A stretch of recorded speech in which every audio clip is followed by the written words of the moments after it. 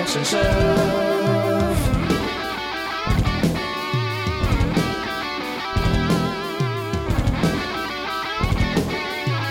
The Action Shelf.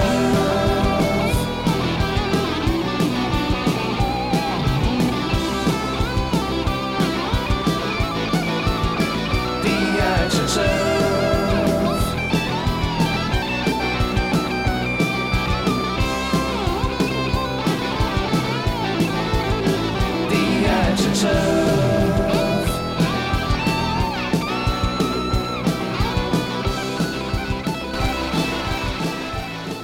Welcome to The Action Shelf, the podcast that celebrates the glory of B-action movies. I'm John Campbell. And I'm Michael Listman. Oh, Listman, we have just wrapped up Van Damme Valentine, so we are coming off an entire month of JCVD vehicles. Yes, and John, how did we decide to return to the normal flow of the podcast? We thought we would kind of segue ourselves slowly, so we're going to start with a movie starring one of Van Damme's co-stars from one of his movies. For those who remember the classic buddy action comedy Double Team, that was Jean-Claude Van Damme and Dennis Rodman. So we thought, let's take, I believe, the only other Dennis Rodman movie that exists, and watch that. So we are talking about 1999 Simon Says, but we are not the only ones who watch this movie, Listman. We do have a guest for this episode somehow, and as I want to state clearly here, we would not subject anyone to this by our choice. This is entirely this man's choice, a clearly unstable human being who chose to watch this movie alongside us, and that is our returning guest and good friend Alex Shafer is with us. Hey! Hello, everybody. Alex, come on, you got to explain yourself on this one, because when I saw your name pop up on the calendar for this, I thought, oh, no, come on. Clearly. Not that I don't want... I love Alex, and I want him on the show, but for his own sake, I thought I can't subject him. And also, as we'll talk about, your wife as well to this movie. Yep, my wife Kate did watch this movie with me as well. And in my brief skimming of the movie, I just saw that it was a Dennis Rodman film, and I figured that's the dumpster fire I want to hitch my wagon to. Little do you know, Dennis Rodman, not the dumpster fire in this picture. No, because little did I know it was co-starring Dane Cook. And oh boy. Oh, yeah. And you get a full dose of Dane Cook in this thing. Oh, it's true. Yeah. What did y'all think of this film? Like, just general, like, basic take on this. Did you guys have fun watching this film? In places. Yeah. In places I did. I had fun in the pain, maybe? Yeah. It was pretty brutal. Yeah, because listen, this one, you and I have talked about this before, that when we watch a lot of bad action movies on here, but the really tough to sit through ones are the ones that are attempting to be funny. Yes. That's where trouble really happens in these movies. Yeah. And oh boy, this movie, I mean, the comedy in this, and I said this to Alex before we started recording, the comedy in this is, the only word I can describe is sweaty. Yes. The comedy here aggressively sweat, like flop sweat comedy. It is literally like somebody running around in front of you going, yada da da da, I'm trying to be real funny, yada da da da, including, we'll talk about Dane Cook's comedy theme throughout the movie, when all of a sudden the score just starts going, boom, boom, boom, boom, boom, boom, dun, dun, dun, we're doing comedy, and I hate. I'm surprised it's not like a trombone or something. It's only like a hair off from that, basically. And one of the things I fucking hate is comedy music. Like the idea that like this music needs to tell you that something wacky is happening now. Otherwise, I hate that in any movie, and I really hate it here because, my God, I just kept thinking, they thought audiences were going to laugh at this shit? I mean, I laughed in places at just like, what? Yeah, the audacity of some of the scenes in this movie were certainly laugh out loud. Like funny. you're just going like, how did this make the cut? None of them involved Dane Cook. I mean, there was no laughter about that character. Listman, the 2022 Shelfie Awards are still nearly a year away. Like we have 9 more months of movies, but this is going to be hard to beat for the hardest to watch award. I don't know. Like I'm split here because yes, everything with Dane. Are you Cook kidding me? Around Dane Cook was just awful. Was just painful to watch. We'll go through it, but I mean, truly dreadful. But there are some sequences in this movie that are so stupid funny. I mean, I don't know. I mean, we'll get into the specifics here, but yeah. I mean, so this is, as we said, this is 1999. Simon Says. My only knowledge of this movie is I remember it on like the aforementioned and the titular from the show and where it got its name, action shelf at like a video store, like a Blockbuster or whatever. Yes. I would pass over this and go like, oh, because I had seen Double Team when it came out because, as we often talked about, I was a Van Damme devotee as a kid. So, but, and I do remember thinking that one was weak specifically because of Rodman. And so I was going like, oh my God, they gave that guy a starring vehicle, and I would just pass right past it.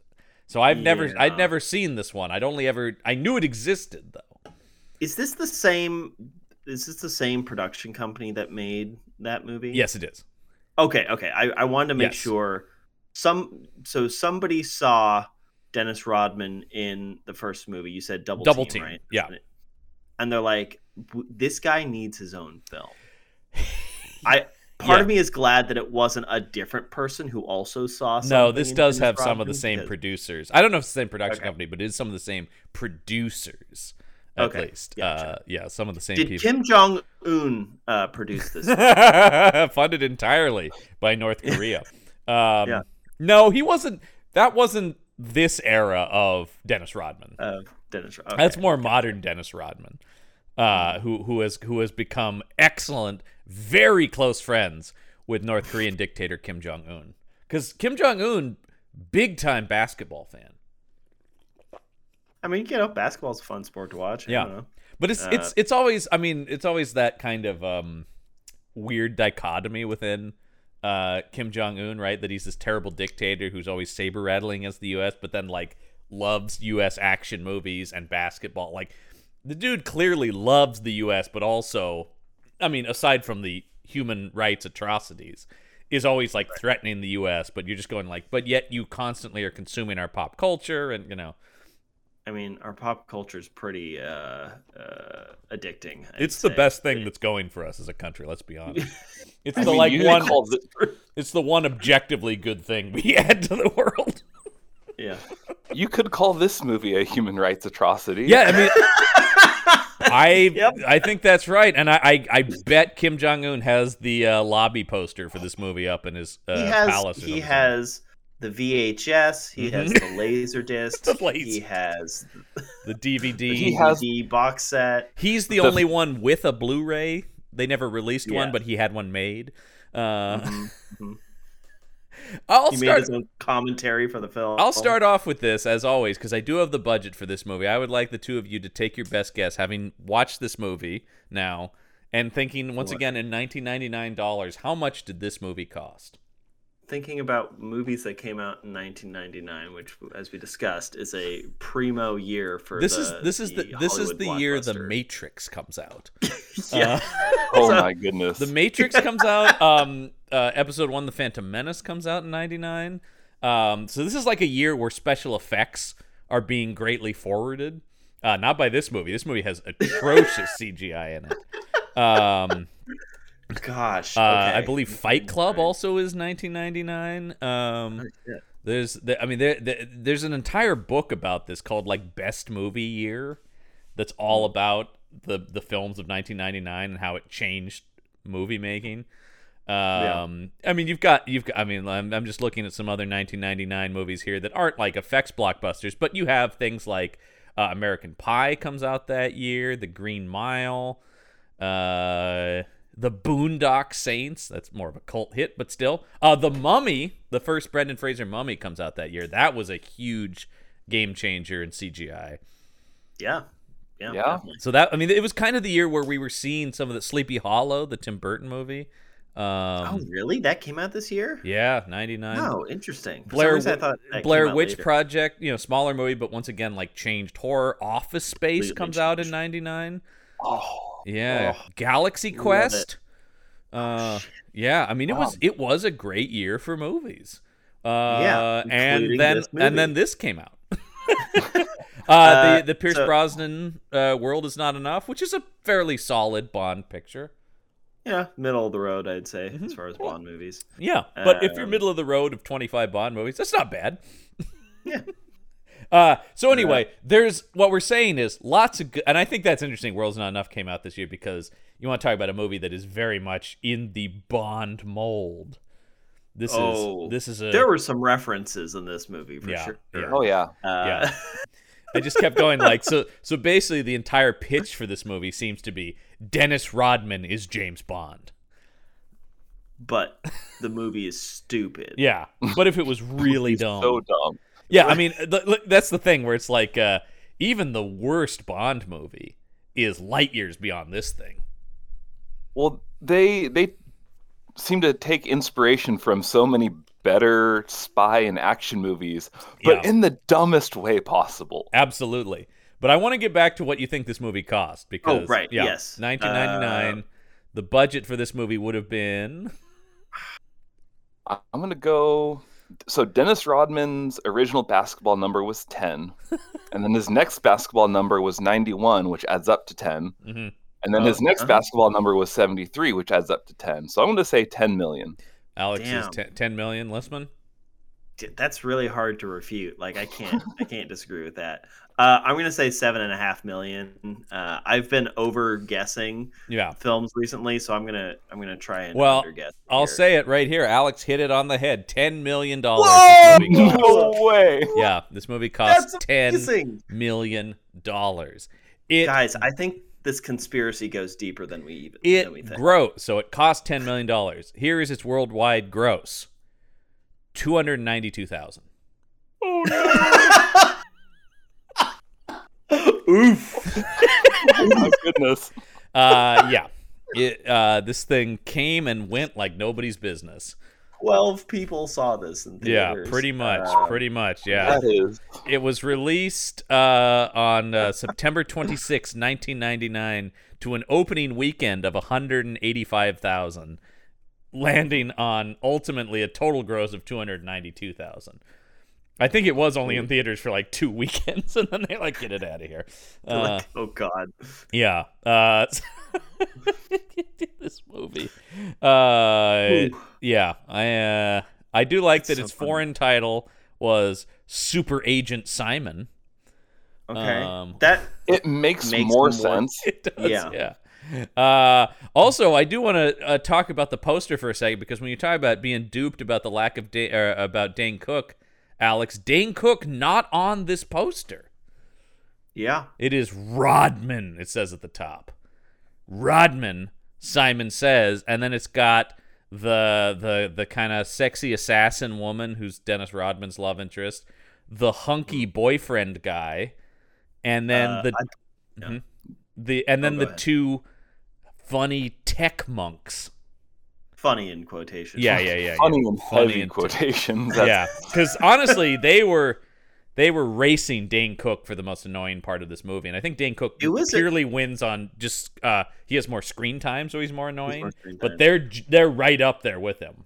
It's hard. Yeah, it is hard to say definitively who was more obnoxious in this movie. Out of the three characters. Yeah. It was a race to the bottom, for sure. So, So that is interesting, that Dane Cook not on the poster for being the second lead of the movie. Yeah. I mean, he's in this movie a lot. Like, way too much. Yeah. Now, Dane Cook was not the original choice for this part, though. Yeah, I bet. Well, here's the thing. And imagine this movie. I'm not saying this movie would have been good, but it would have been much more tolerable had the original choice, Robert Downey Jr., What? played this part. Robert Downey Jr. was the first choice for this role. Now, you got to keep in mind, this is Robert Downey Jr. in his troubled, drug-addicted phase. So his career is really in trouble to the point that he would consider doing this movie. But he was supposed to do it and then dropped out, and they got Dane Cook. Oh, good for him. But imagine how much more watchable this would have been had that been Robert Downey Jr. It would have been a totally different film. Yes. It would be removing the most obnoxious part of this film. Yeah, because whereas Dane Cook is manic and insane, Robert Downey Jr. I think would have been more like sardonic and quippy. And I think he would have brought. Dane Cook was so frenetic throughout like every single scene that I felt exhausted just watching him. Mm-hmm. You know what I mean? And it'd be nice to just have a break from just the sheer stupidity. Also, aside from being now a star, also just a great actor. Robert Downey Jr. is a great actor. He would have been good. Actors act. It's nice to have somebody in this movie who's just a good actor. I don't. You know what I mean? Okay. There is. We'll talk about. There is one person in this who is a very well respected actor, which we'll get to. Which is none of the performances were good, so it's hard to know. Yeah. Let's dive into this movie itself here. Clocks in at a healthy 85 minutes. Boy, it felt longer to me though. Boy, this is one I kept checking the time and going, how is there 40 minutes left?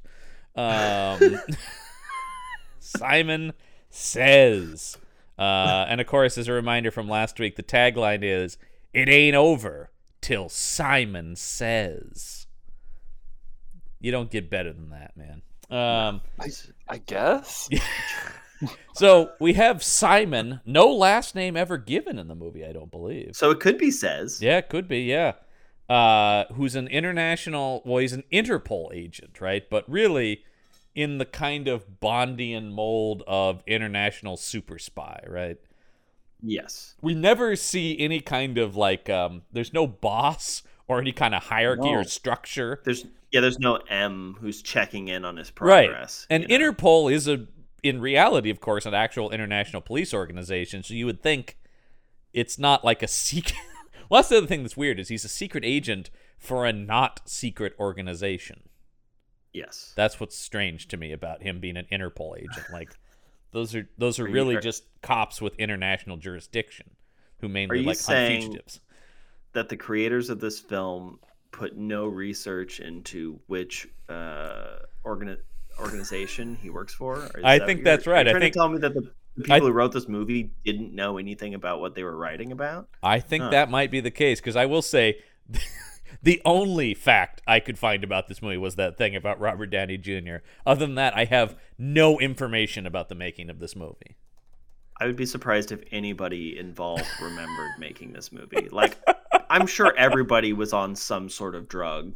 Had to be. Well, I mean, it feels like a fever dream. There's no question that Rodman was. I mean, Rodman, I'm sure, was just partying it up all the time here. This movie also has a 0% rating on Rotten Tomatoes. A straight 0, not a single positive review for this movie. Yeah. And Ringo Lam, I believe, who did direct Double Team, was originally going to direct this movie but dropped out, and we get Kevin Elders, who is the director of this movie, and I have not clicked to see what he made here. Let me see here. Kevin, because I will say this is not well directed. Let's see here. Oh, this is one of only 2 movies he directed. Okay. The other one is a movie that I have been bouncing around the calendar here to maybe do on the show, which is Terry Hatcher and Rob Lowe in Jane Doe. Does watching this movie make you want to put that on the list more or less? Well, I'll say this. It makes me want to put it on the list more because now that I click on it, I see that the villain from Detention is in this movie. Oh, okay. And that guy was pretty wild. Yeah. Yes, that guy was pretty crazy. And also, I'll just say Terry Hatcher and Rob Lowe. I'm inclined to watch that.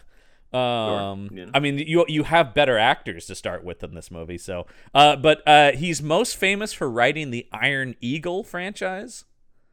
This guy, he did not direct, but he wrote the Iron Eagle movies. This guy, and did he write this movie? Did he write this movie? Let's see. No. Doesn't look like he did not. So, okay. I don't know. Okay. But we've talked about doing Iron Eagle on this show, and I think we will at some point. Yeah, it seems like because that's the B Top Gun, right? Like that's the cheap knockoff of Top Gun. Right, exactly. So it feels right up our alley. Anyway, so just for context of this film, yes. so a couple of things have happened before the making of this film. Yeah. I specifically looked this up beforehand because I just wanted that through line. Yeah. Space Jam comes out 1996. Yes.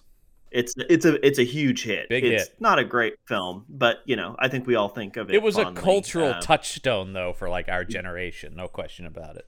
Exactly. So then somebody was like, okay, if Michael Jordan can be a movie star, let's get somebody else from his team. They just went down the line of them. Like Scottie Pippen said no. Steve Kerr said no. Okay, Rodman. I guess Rodman. Yeah. Rodman will apparently do anything for money. No, I probably they went to Rodman next because Rodman was such an outrageous character, right? I mean, exactly. He had huge personality on the court. Yeah, it did not translate onto film. No, but, I think they thought it did, though, because he was basketball's bad boy, of course. And I mean, it is funny, this, like, let's get the guy who had great defensive skills and was just known for being an asshole to people. Like, that was pretty much his job on the Bulls, and I highly recommend, don't watch this, watch, if you haven't seen The Last Dance, the 10-part ESPN documentary about the Michael Jordan Chicago Bulls. It is a riveting and really well done documentary. Whether you're into sports or not, it's just an interesting portrait of those guys and that team. But that force. I mean, they won 6 championships. Like that's insane. But Rodman's job on the team basically was to piss off the other team. Get in people's faces, be the asshole, so that then other people would be distracted and Jordan could dominate. Yeah. So that's kind and I think that was I say all this because I think that's the kind of attitude they thought he would bring to the screen. Like, he'll be the wisecracking badass. And maybe that could be possible were the direction a little bit better, know? Like there are ways to get people who are not performers to I will say out of people. I think he's not good, but he is better being the second banana to Van Damme. You know what I mean? Like, the first thought was, let's make him the sidekick of the action guy. And you're like, okay, that's probably a better instinct. And maybe he needed a couple more of those before he went out and tried his own thing. The other thing that is, and look, I don't want to say that you can't be a movie star and be this, but he is 6'7", and that is an awkward height on screen. And you see it a lot in this movie. Like, just framing him with other people, he is so much taller than every person in this movie. Yes. And it's weird. And the other thing is, if as a covert operative, the guy with the brightly colored hair, earrings, many piercings, and he's 6'7". Yeah, he stands out. He does stick out like a sore thumb, yeah. The other thing that makes it very hard, and I'm sure you guys clock this as well, the very obvious stunt doubles when it's not him because it's a guy wearing that brightly colored yellow wig. I had to rewatch the sequence of him riding the motorcycle down the stairs like 2 or 3 times because it's so fucking funny. Yeah. The wig is so bad. Yeah. The fight scenes are pretty funny too because it's cutting back and forth between real Rodman and a stunt guy. You know, I mean, but not even Rodman's stunt double. Like one of the Monk's stunt doubles when he's hanging off the bridge. That made me laugh. Absolutely, clearly a man a third his size. It is because you have this morbidly obese Monk, and the fat jokes know no bounds in this movie. Many fat jokes. Yeah, it's his one bit. And so the 2 monks were named Micro and Macro. Yeah. Guess who was named who? Yeah, seriously. The large monk was named Micro because comedy? Mm-hmm. Yeah. I also, once again, and look, I know it's Micro and Macro, so it's not the same thing, but as a huge Punisher fan, Punisher's tech guy and weapons guy is named Micro, and so I'm like, no, come on. They should know that. Anyway, that's just my comic book nerd being like, yeah, well technically, that's not... There might be some influence there. This movie is drawing weird influences from... I'll tell you the weird things thing. that are much better than it. John Panette, who plays Micro in this movie, is in the Tom Jane Punisher movie. He doesn't play Micro, but still, he's later in an actual Punisher movie. That is interesting. Yeah, so we have promised at some point we will do the Dolph Lundgren Punisher movie on this show. That will happen. Yes. That will happen. Yeah. That sounds like a threat when you say it that way, John. Yeah. A Punisher movie, by the way, where he never wears the skull. It's the simplest fucking superhero costume, and they couldn't even do that. I love it. I don't, but I mean, I do now because there's good Punisher movies. But at the time, that was all we had. So anyway, back to this movie. So we have another thing you talk about. You don't want to stand out. Well, how about the fact that he rides around in a bright yellow motorcycle outfit on his bright yellow motorcycle? You know, I can see where Quentin Tarantino got the inspiration for Kill Bill from. Yeah, every time he rides around, you want ding ding ding. Starts playing Battle Without Honor, or but I don't remember. I believe it is Battle Without Honor. Is correct. Oh, yeah. Great. That would be. I would actually legitimately love that. I mean, it's just a great song, but it is. It's and as I think we've told that story before on here. I don't know that it's a song from a not very good movie, but Tarantino always thought that not very good movie has a kick-ass score, so I'm just going to repurpose it. It's like that Smashing Pumpkins song. That was from in the Batman Watchmen and Robin, trailer. and then Watchmen Right, used it. exactly. It was so much more effective for Watchmen than Batman, than that terrible Batman movie. So don't besmirch Batman and Robin. Oh no, I did see. This is when you. By the way, when you said your wife Kate enjoyed this movie, my first thought was I've had actual conversations with her where she's greatly defended Batman and Robin. So that may actually tonally speaking, pretty similar. I think Batman and Robin in this movie have very similar tones. Yeah, similar senses of humor for sure. Yeah, definitely. Yeah, that movie. So I think my sister watched that movie for the first time as an adult and went, "This movie must make you so mad," she said to me. So she knows how seriously I take the Batman. So anyway, my first note just says drone shenanigans. We have this terrible CGI bee? Bee? Yeah. It was a fly. It was a fly, then it's a bee. That's what I thought. Well, because it gets smashed in the beginning, right? That's right. So they have a fly one, then they have a bee one at the end. But these, it's it's way bigger than a normal fly. It's clearly made of metal, and people are acting like, get this fly out of here. Technically, hornets that large, but those will kill you if they sting you. So it's not really subtle. And they keep cutting back to the two Micro and Macro's tech guys who are in these, what we'll later discover are monk robes. But right here, my note just says Jedi robes, ? I couldn't figure out why they were in these robes. I was wondering if it was part of their contract to have to wear the robes, like Dennis Rodman required them during the interview. Well, I thought just to let you know, I prefer my coworkers to have robes on for some reason. Here's what I was waiting for. I was waiting for the pullback to them also playing a D&D game and they're in costume, because that's a very classic movie presentation of role-playing nerds, is that you wear costumes when you play D&D, which is so fucking offensive. I mean, I've worn some robes as a dungeon master in my time. I can't deny the power. Let me just say, there's enough movies and TV shows that present it as the norm that everyone on the table is in costume. True. Yeah. That it always is I don't think so. But of course, we get the first one-liner here, which is really only a one-liner, and there's way more of these in Double Team. But particularly here, we have to always acknowledge that he is Dennis Rodman, basketball player. So one of his first lines is, "It's game time." And this is him versus who I just refer to as the motorbike punks. I referred to them as Clockwork Orange Gang. Well, yes. When we finally later see them in their full makeup and everything, they are, it almost legally actionable Clockwork Orange Gang.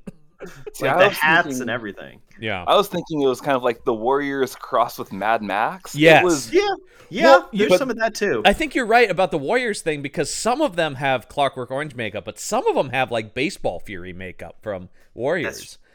That is some of them have full face I paint. also dubbed them the Inane Mime Posse. There you go. I mean, they are never explained, I don't think. They work for the main bad guy, but right? like why we understand they are like the henchmen of the main bad guy, but why they look this way, who they are, did he ask them to dress up like this? I don't know. I think so. They're like Batman 66 villains where they have to all code themselves to match whatever villain they're working for. I think, yeah. Well, because the whole thing is taking place in France, Yes. right? And this movie, And the villain is kind of French. he is. He's played by a French actor. Yeah. And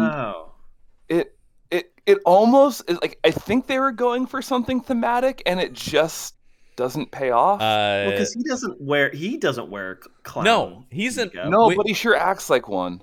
We have to talk about this guy. This is Jérôme Prédon, who is a French actor, and this is this man is a highly accomplished, greatly acclaimed stage actor. It's weird. I had the feeling he would be the one, even though his only choice in this movie was to be very flamboyantly gay. Mm-hmm. That's the only note I got from his performance. Okay, so this guy's career, he has starred he was in the original French production of Les Miserables in 1991. He also starred in Miss Saigon, Assassins, 9, Whistle Down the Wind, Titanic, Mamma Mia. He has an Olivier Award for his performance in Pacific Overtures, and he's performed for the Queen of England at Royal Performances. He did the French dubbing for the Phantom of the Opera movie. And I think you guys might be interested to know he originated the role of Aragorn in Lord of the Rings the musical in 2007. Oh, great. My goodness. This guy, though, is a highly acclaimed, once again, very well thought of theater actor, which you can kind of see because some of his big performance here could work more on stage. And two, he's obviously being directed to act like this. You can imagine him being, because like, fuck, this guy has, he has a fucking Olivier Award, all right? You would not expect anyone to have that in this movie. I don't expect him to break into Richard III, No, and he doesn't have a whole lot of movie credits. He's primarily a stage actor. And actually, looking at his IMDb credits, a lot of these are filmed performances of plays he was in. Or, of course, French films. Except for he does play Louvre conservationist in Justice League. I believe he's the guy at the for those who remember Justice League, he's the guy in Zack Snyder's Justice League. And he made the theatrical cut too. They didn't cut him out of that. But I believe he's the guy at the beginning who goes, "So Diana, what were you doing this weekend?" And she's like brushing off, "Oh, I just stayed home." But of course we know she was out fighting crime, right? Like that's the bit. I believe that's him. So, he was in the fucking trailer. Then if that's the case. So, good for him. But anyway, this dude's slumming it hard is what I'm saying by being in this movie. Yes. And if I will stand by, though, if you're gonna slum it hard, this is what you do in one of these movies. You go fucking crazy big. Yeah, that's true. Like, you might as well have fun with it. And honestly, if it was just him who had this energy, I think we would be more okay with it as a crazy, over-the-top supervillain. But the problem is every character is this big. Oh, go ahead, Lisman. I couldn't help but think of the Jean-Claude Van Damme movie where he was the villain. Yes. Because he was so big and extra. Yeah. But like it worked because nobody else was that way. And we mentioned Detention. That guy also was like that. Because, if you're going, but the problem is here, pretty much everybody except Rodman is way over the top in this movie. Yes. Yeah. And so it just creates, you talk about one of the reasons this movie feels so long is you're just exhausted by these performances. It's too much. I was overstimulated by this movie. Yeah. And the movie is also cut and shot in this very 1999 needlessly stylized over the top fat. The movie is just so over the top. Yes. But I think Rodman is so subdued. I know, and it feels so weird. Like every time he talks, you can just feel like the energy completely leave the room. Yeah. Which isn't necessarily a bad thing because, like we said, the movie's just like exhaustingly frenetic, but like it just does not fit. I think everybody should have been maybe closer to Rodman's sort of energy level. Maybe I don't know if that would be any better, but I did not know I don't know that if there's any saving this movie. Listen, I'm looking at Dennis Rodman's IMDb, and Dennis Rodman did have an action television series. That I did not know about. It's called Soldier of Fortune Incorporated. Okay. Okay. And they made when did this come out? 1997. So technically before this, it went 2 seasons, so it actually ended this year in 99. They made 37 episodes of it. We may have to check out an episode of that show at some point. Oh no. We have talked about the idea of doing some bonus content where we watch like some pilots of action shows like Walker or like Soldier of Fortune Incorporated. As long as it's just the pilot, John. Yeah, these would be one-offs. We wouldn't cover the whole show. Although I wouldn't mind doing a few Walkers. You know, those are fun. That's true. Those are fun. Those or are Hulk fun. Hogan's Thunder in Paradise. Yeah. So anyway, I did not know about that. Sorry, that distracted me there for a second. So anyway, he does have a sword cane though, and sword canes are one of my favorite things. The villain in this movie has a sword cane that he uses to cut the drone fly in half. Because it's a gigantic metal flying bug, so he can do that. It's very obvious. Yeah. And also like the whole thing is, this drone is flying around, and Rodman just keeps going, get it closer to them, until eventually this thing is right up in people's faces. Not good. You can obviously see that it's a drone of some sort. Well, yeah, I mean, his reasoning was that they couldn't pick up the audio, but wouldn't they have some kind of? Also, you would think he would have a microphone in addition to the drone camera, right? Well, you would think that this thing seems so technologically advanced that the microphone on it it can fly, right? Yeah, it can fly and take video and be that. I mean, small. Keep in mind, 1999, perfect like HD video.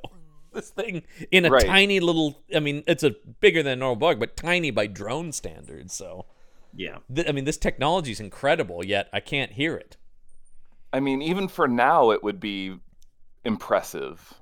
Yeah. But, my goodness. So the motorbike punks start beating up this general that the villain is doing business General with. Eyebrows. Yeah, General Eyebrows. General Eyebrows. And Rodman does this insane, physically impossible motorcycle jump onto this. One of the first of many. Yeah, there's a lot of motorcycle.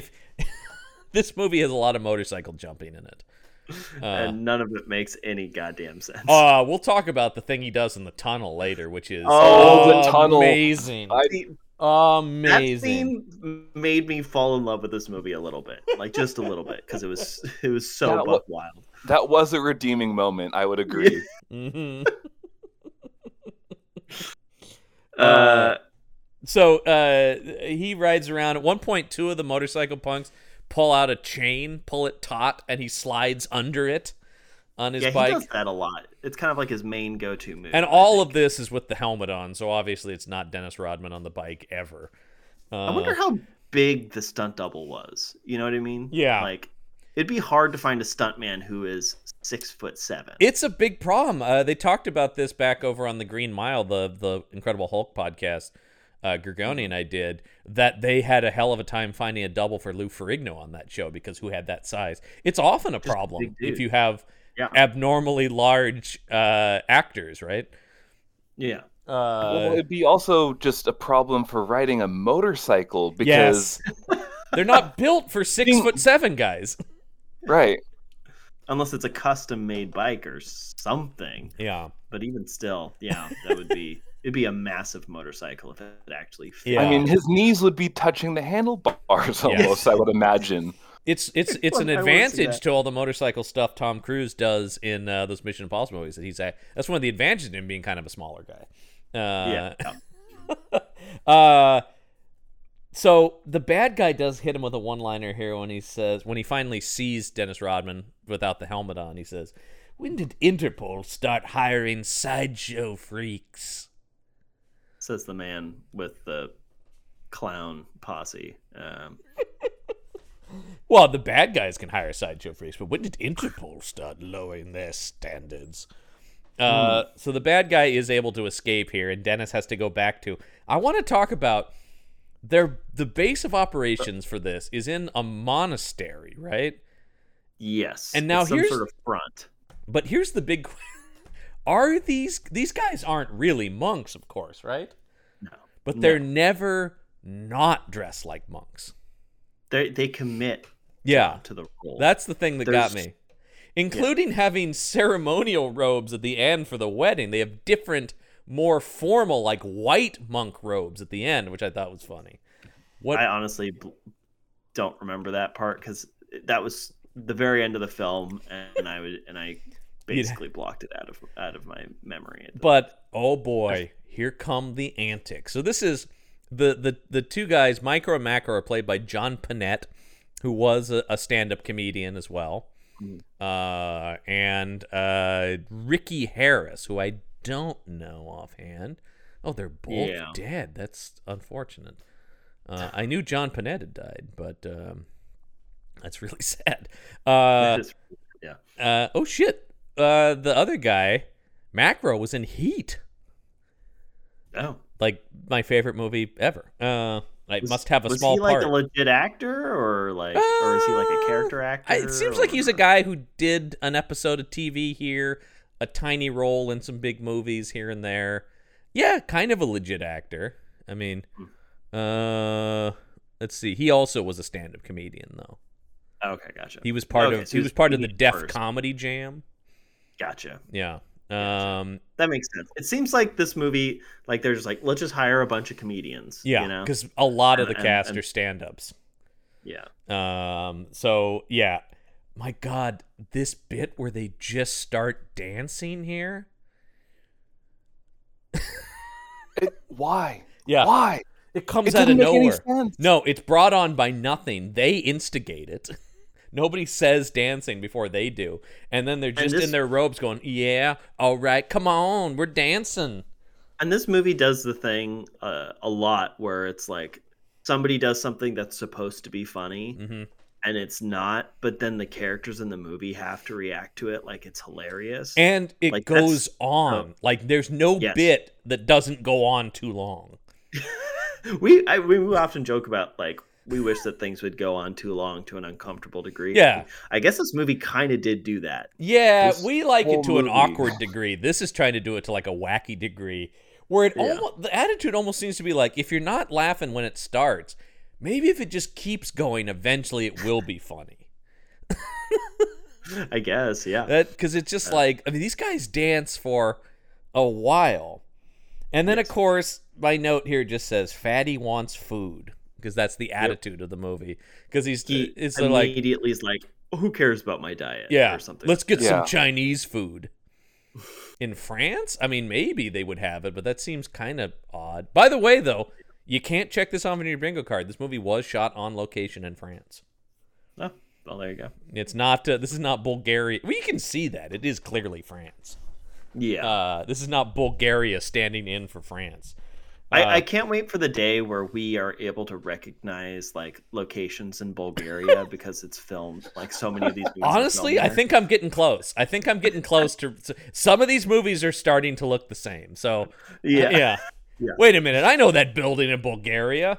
But yeah, this movie did look specifically different because of that. It was noticeable that it was filmed on location. This movie is cheap, but it does have a little bit more polish than some of the stuff we watch. Because this was theatrically released, right? So it's not. Still blows my mind that it was. Yeah, I mean, instant bomb. I mean, it was theatrically released, but so damn close to basically just being straight to video because it came and went so fast. But because like, who was gonna go to this anyway? I want to talk. We cut to this beach scene, right? Suddenly, we just cut to this idyllic beach, and a character backflips into frame. That's whenever I go to the beach, I see people backflipping around. Yeah, totally. And Alex, you can do that, right? I'm more of a back handspring kind of guy. Gotcha. Right. Can I say that the act? I didn't know this until I just clicked on it. This is the guy who backflips into frame. His name is Flip. Oh no, I'm sorry. His name is not Flip. That's fine. Oh no, I was so excited. He's French. His name is Philippe, and I just missed that first I. Philippe Nicolet. He's also, by the way, he's also dead. A lot of the cast of this movie is dead. Rodman's still kicking, though. Yeah, Rodman is still kicking. Is Rodman offing the rest of the cast of this movie? They all have. Is Dane Cook next? I mean, this guy died at 35 from a heart attack. But this guy was in another, of course, classic example. This guy was not an actor. Actually, I don't even need to say that. This guy is so fucking awful in this movie. This is the boyfriend of the girl that they're trying to save. Oh, that guy does the flip into. Yes, that's the guy who does the flip. I thought that was just a random no, he's. We start on the girl, and then he flips into frame. Is like, "Hello, baby." Why? Why does he flip into frame? Because you have to establish that this guy has some acrobatics that he does throughout the entire rest of the movie, right? Yeah. So let's once again. I want to state this guy was not an actor, right? He was a champion gymnast. Also, a member of a boy band. Is that what you're going to say, Alex? Yes, he's the leader of a French boy band. Yeah. He went from gymnast to leader of the 2B3 is the name of the band? Yeah. A popular French boy band. Great. And he is awful in this movie. I mean, I'll give him English is clearly not his first language, but even still, these line readings are so dull. Still preferred him to Dane Cook. Oh, 100%. I mean, Dane Cook made everyone else look like a competent actor in this movie. Yeah, he really did. All of a sudden, Dane Cook's on screen. All of a sudden, you're going, Rodman's not that bad. Yeah, exactly. That's how I walked away from this film. Yeah. Like, Rodman was the best performer. Which was not what I was expecting going into this. No. Certainly not. Actually, one of the more accomplished, or at least just in terms of like credits, is this girl Natalia Sigluti? Playing Claire, right? Yeah, who's the kidnapped girl at the center of this movie. She's been in many, many things, going back to Saved by the Bell, The New Class. She was a regular on there. She was part of The New Class. But has done a lot of TV and movies and soap operas and she was on All My Children. She was on All My Children. She did a voice in Mass Effect 2. Oh, shit. She did the voice of Scarlet on one of the more modern G.I. Joe cartoons, so she has a voice acting career. But I mean, so she's a working actor. Even up to this day, she was just on This Is Us and was on a show called Deputy, and very much a working actress.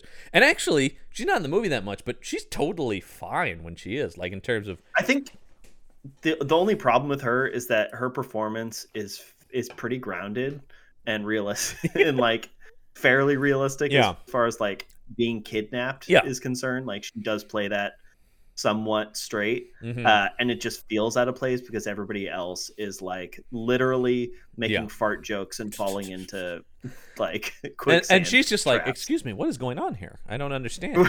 yeah exactly. Well, the thing is that she doesn't even really get kidnapped until she gets air quote rescued. I couldn't follow this plot. This plot has so many issues. Okay. Because there's two different blackmail subplots, right? Well, let's see if we can break this down. Just let's see if we can break down the plot of the movie. Okay. So the thing at the center of this, the MacGuffin at the center of this, is this disc, right? That controls some kind of weapon system. Am I right? Well, there's two MacGuffins. Oh god. Is the thing is there's the disc, and then there's the weapon that it goes to. Yes, true. The disc is from from her father, right? Right. Her father. Yes, because he's the head of a tech firm. Is from the general. Yes. General. And yeah, that's where a problem sets in with the plot, especially when you only have 85 minutes. Yeah. And the general is being leveraged by the boyfriend's dad. Yes.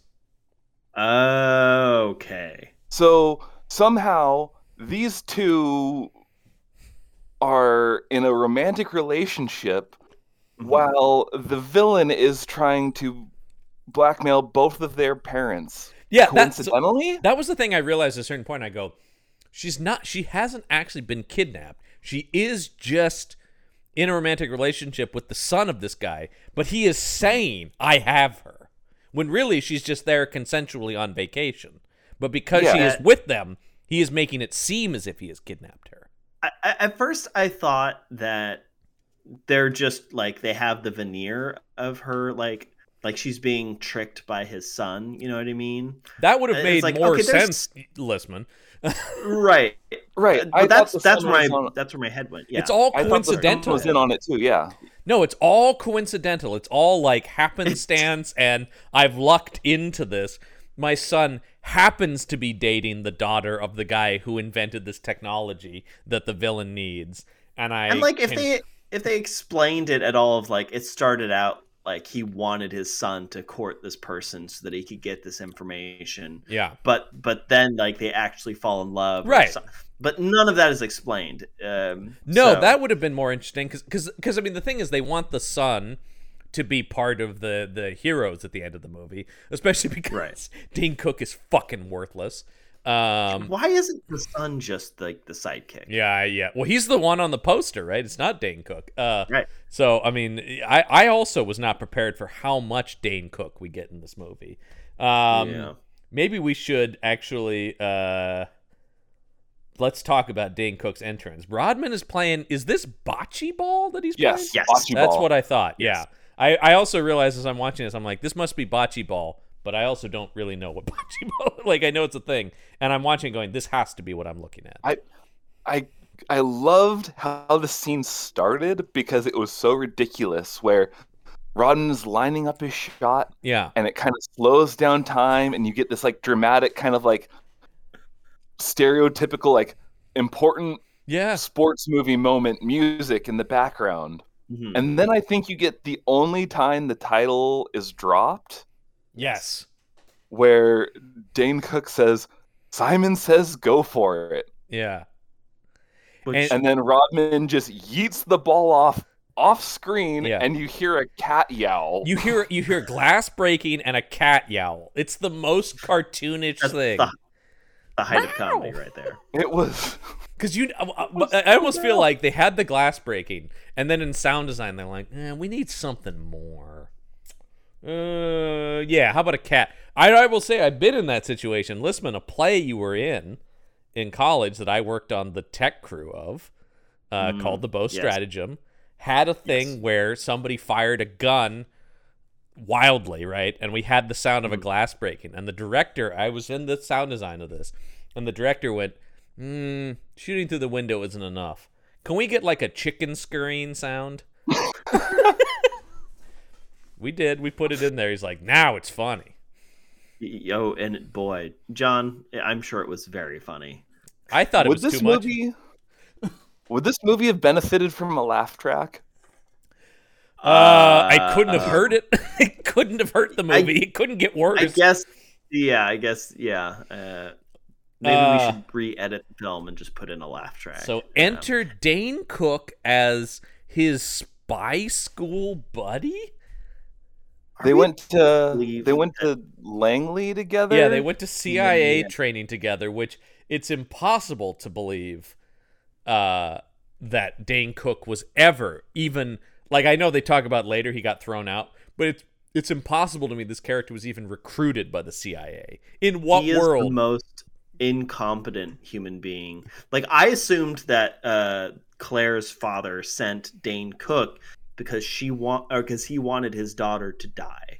You know what I mean? Like, he didn't care about his daughter's safety. This is a classic, incredible miscalculation of like an action comedy, right?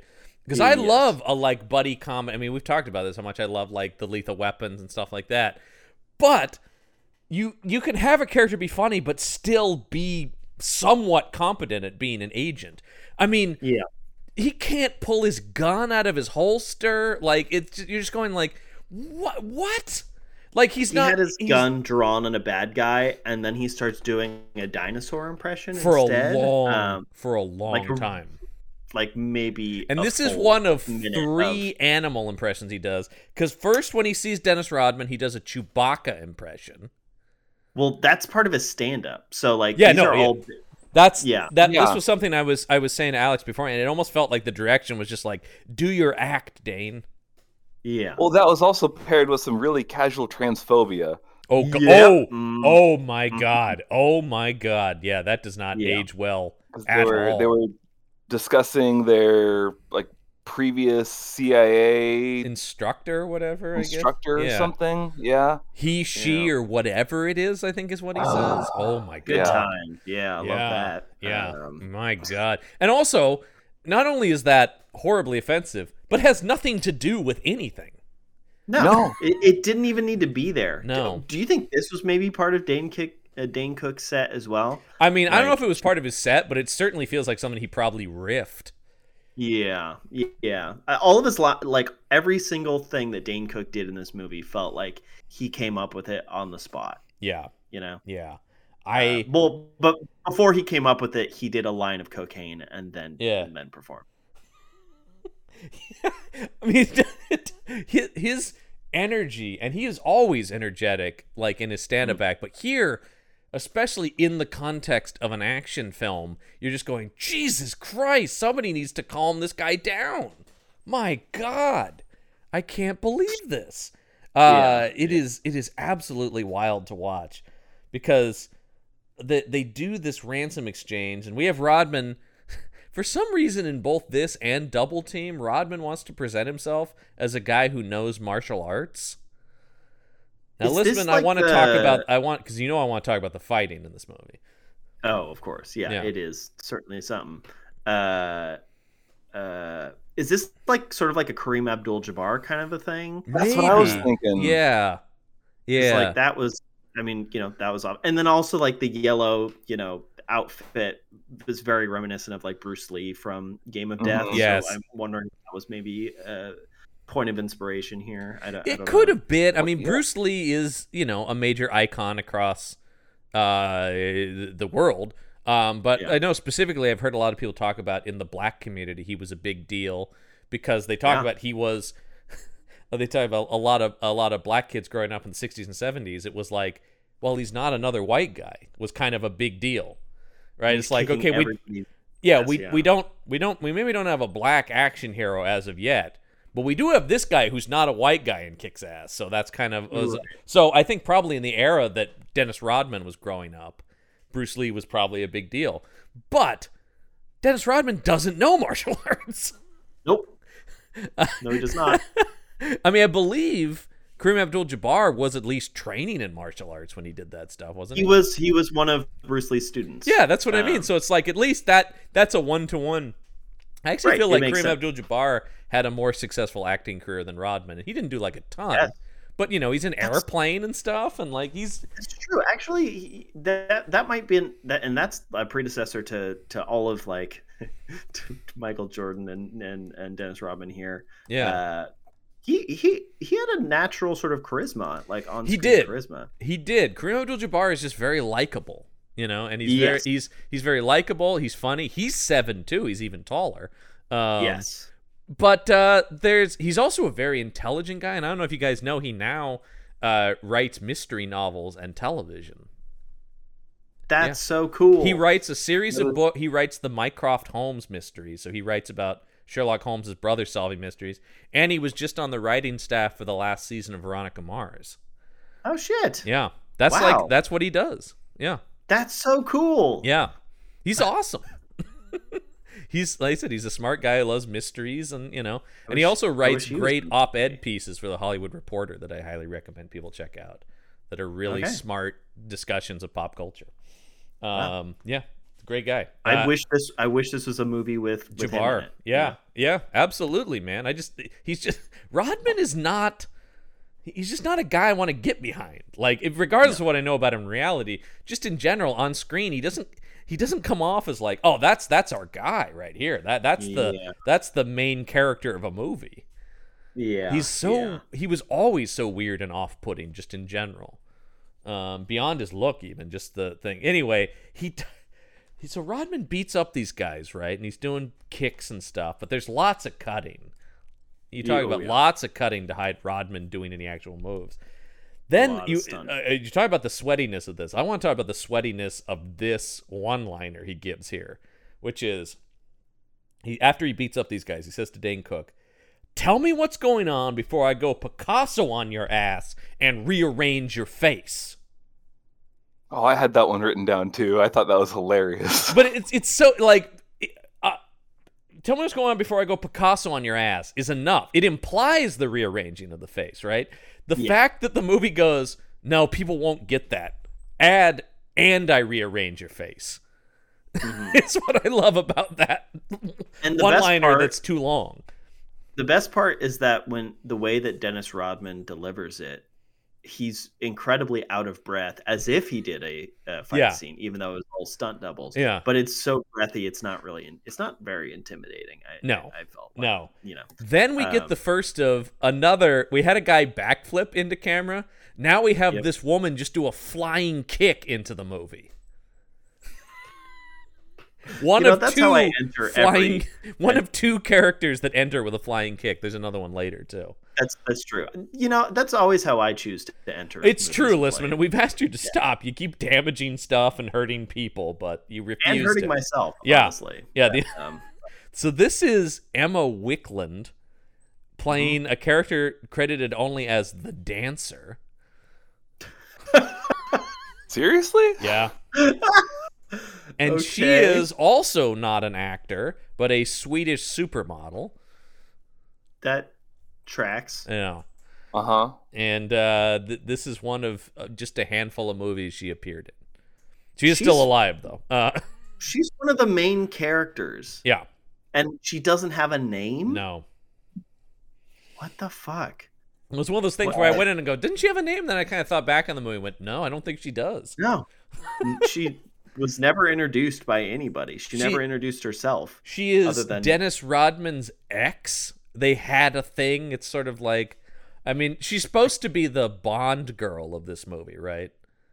I guess, yeah, sure. Like, they fight, but it's flirty and sexy at the same time. We'll talk about their sex scene. Their sex scene later is insane. It's traumatic, I would say. Yeah. I mean, it would be both watching it and participating in it. It was... Yeah. That's true. Yeah, we'll get to performers. We'll get to that scene, but this is where Dane Cook struggles to pull his gun out of his holster. So you get a long bit of business with that. Yeah. Then I don't know why, but he pulls back the slide as if he hasn't already chambered around. But then, of course, gets his thumb caught in the slide and goes, ooh, you know. Weren't you waiting for him to raise it and accidentally like drop the magazine or something like that? I was waiting for more bits in here. But no, instead he does an extended dinosaur impression. A gratuitous dinosaur impression, if you will. I mean, he's got his hands by his sides and he still has his gun in his hand as he's doing this. And he walks up to her so she can just punch him in the face then. And he's knocked unconscious. And this is the man who Claire's father sent to rescue. Yes, because he is the head of security for the tech company that Claire's father owns. I don't understand how that's possible. I don't know how he's gotten any of the jobs he's gotten. Why was he in the CIA even for one day in training? And then how did he get this gig? Yeah. This man is incompetent. Yeah, I do write stunt double knocked out because it's clearly not Dane Cook that takes that fall to the ground. There's a lot of obvious stunt doubles in this movie. Then we get this whole scene with Rodman and this woman where Rodman is using the curtains of like this restaurant to like lasso her, kind of. I guess, yeah. Yeah, the So I thought the fighting here was all right, but the wire work that they did was so obvious for all of these like flips and things. It was just like just gravity doesn't exist. No. They clearly, once again, when you're talking about Rodman, I mean, clearly this movie's inspired, this fight and the wire stuff is inspired by like Chinese martial arts movies, but so much more effectively used in those movies, and so much more like it doesn't linger. This is cut bad, so the wire work becomes obvious, like you're talking about, Alex, as opposed to enhancing fights. It's making you go like, what the fuck did she just do? Yeah, there'll be a lot of like, you see, like instead of somebody just kind of flying with wires across the screen, it'll then linger and you see them like kind of swing at the end of it. Right. You know what I mean? Because like you watch like Jackie Chan or Jet Li movies, and they will occasionally use wires to accent a kick or something like that. But it's just it's meant to be quick. You're not supposed to be able to focus on the defying of gravity. It's just meant to bleed into the intensity of a fight. And obviously the fact that they wanted Ringo Lam to direct this, who is a great Chinese action filmmaker and did direct, once again, he did direct Double Team. He ended up producing this movie, but what does that mean? You know, lots of people are producers on stuff. Tangentially associated with it. Alex, what were you going to say? Oh, I was going to say, and they don't even do it in like a stylistic way like Crouching Tiger, Hidden Dragon. No. It is just a poorly implemented tool. Yeah, because that's the other way to do it is like is overemphasize and like have it be stylized, and that's the point. Which is this like is not the kind of movie mythical. To pull that off either. This is not Crouching Tiger. This is not Hero. And those are beautiful art films, you know, that use it so well. Or Shang-Chi uses that stuff really well too in an American movie. So this fight ends. This ends with like Dennis Rodman like wrapping the curtain around a statue. Which, can I just say, the pirate statue in the background? It's a pirate statue. When it was first revealed, Maggie and I were like, "Wait a minute, hold on. Was that a stage crew? Like, was that like somebody on set who shouldn't have been on? Like, it was so brief." And all of a sudden, there's just somebody standing behind. But no, it's the character. woman who like works the restaurant, like she's the hostess at this restaurant or whatever they are. Which I do find the pirate statue very funny because he ends up tying her to said pirate statue. I mean, and that was so unbelievable. Like she very clearly could move. She was just like failing at acting. And like then the woman who works at the restaurant sees her tied to the statue and goes, "Eh." That was the first time I genuinely laughed at this movie because that. She was like a waitress or maybe a cleaning staff, but she just had zero fucks to give about this woman tied up to a statue. Just not my. I don't get paid for this. Exactly, not my problem. Whatever. And it was that was hilarious. Might be the most believable performance in this film. You know. Yeah. You want to talk about one of the most disturbing parts of this movie, which is Dane Cook sleep humping. Oh. Fuck. Yes. God damn it. John, it wasn't enough that it was just him humping the cat. It zooms in on his face as he's licking the armrest. Yeah. And it's just everything about it is gross and makes me want to die. Dennis Rodman wakes him up and he says he was having a great dream about Drew Barrymore. Don't drag Drew Barrymore into this. Don't bring her into this, okay? Just she's a classy lady, damn it. Yeah, so anyway, that's awful. I mean, at a certain point, I stopped writing down every Dane Cook bit because they never end. They literally never. No. I wrote down some of his lines as one-liners, but I really had to determine between jokey asides and one-liners. How long do you think him humping this couch? Because again, like all of his comedy bits, goes.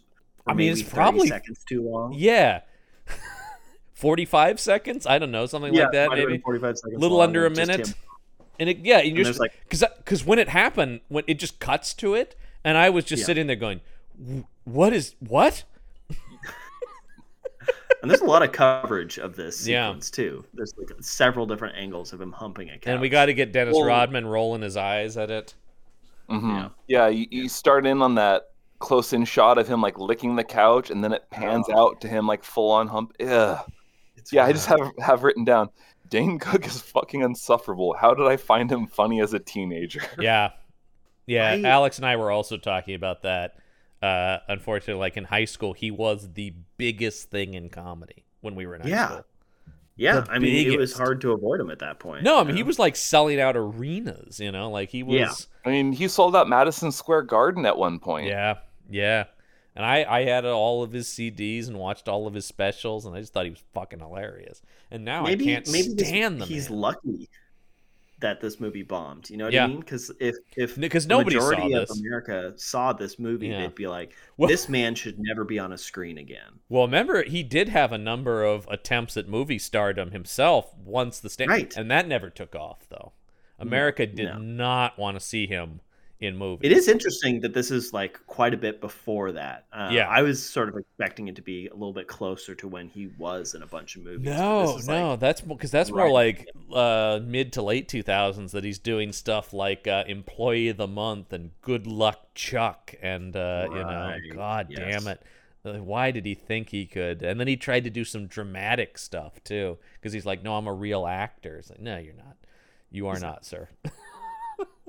Sorry, you don't got what it takes. No. I was talking with friend of the show Mike Gergoni about this movie, and he brought up a good point that Dane Cook is kind of the anti Ryan Reynolds. Oh yes. I think Yeah, that's correct, because I think they would have gone. There was a period of time. Obviously, Ryan Reynolds has ascended much higher than him. There was a time there where they probably were going out for the same roles. Yeah. Also, Can I you don't imagine if Ryan Reynolds was in this movie instead of? Yeah, Ryan Reynolds is funny. Think of this as, what if this was Kareem Abdul-Jabbar and Ryan Reynolds? Now we got a movie. I would love that. Now we have a film. Shit, I'll even take Shaq over Dennis Rodman. Yes, in terms of acting. Oh, come on now. Simon Says. Throw him the ball. But even that, I mean, Shaq once again possesses some kind of charisma. Honestly, the movies he made were terrible, but like just Shaq in real life is funny. Yeah, I like Shaq. Like when I see him interviewed and stuff, I'm like, oh, I like this guy. Yeah, whether or not he has acting chops is besides the point. No. He's at least a likable. He's very entertaining on like Inside the NBA and stuff when he's joking around with Charles Barkley, who never did try acting, but also like a fun personality at least. Rodman's kind of a blank slate for being the bad boy of basketball. He does not have a lot of energy. Yeah, I wanted him to try some weird, gross things. You know what I mean? Yeah, like lean into being the weird guy, but he can't because everybody else is so crazy in this movie. He has to be the straight man, which is a bad look for Dennis Rodman. Right, he should have been the weird one. Yeah, yes. And the person he's partnered with should have been the straight man. That is the case in Double Team. Once again, not a great movie, but a better use of him where you have him be like a weird guy who, and in that movie, if I remember correctly, he operates out of like a fetish club, right? And so it's all people with tattoos and piercings doing weird shit and dressed up in leather and stuff like that. And so you have Van Damme always looking at him like, what the fuck is this guy's deal? Right. And he's wearing like mesh shirts and stuff in that movie. And you're going like, yes, this is, lean into the fact that Rodman's weird. It's weird that an Interpol agent would present himself like this. At least, or I was thinking like a couple years later, they make the Vin Diesel movie Triple X, where he is, but he is specifically recruited in that movie as like a guy with piercings and tattoos who does extreme sports because their agents don't look like that, and they need a guy like that to infiltrate something. I'm not saying that's like a context for. Yeah, I'm not saying that's like an amazing movie, but that is a movie designed to at least like that makes logical sense where they're like, none of our guys can infiltrate this kind of world, so we'll need to bring in somebody. Mm-hmm. I follow that logic. This movie, you're just going like, what is this guy's deal? Like, I have so many questions about Simon, and the movie, it really doesn't give a shit about Simon. It's weird how much he's doesn't even give him a last name. So no, doesn't care. Does not care. Yeah. Anyway, they find that the briefcase Dane Cook was exchanging does not have the money he thought was in it, but instead has this computer disk.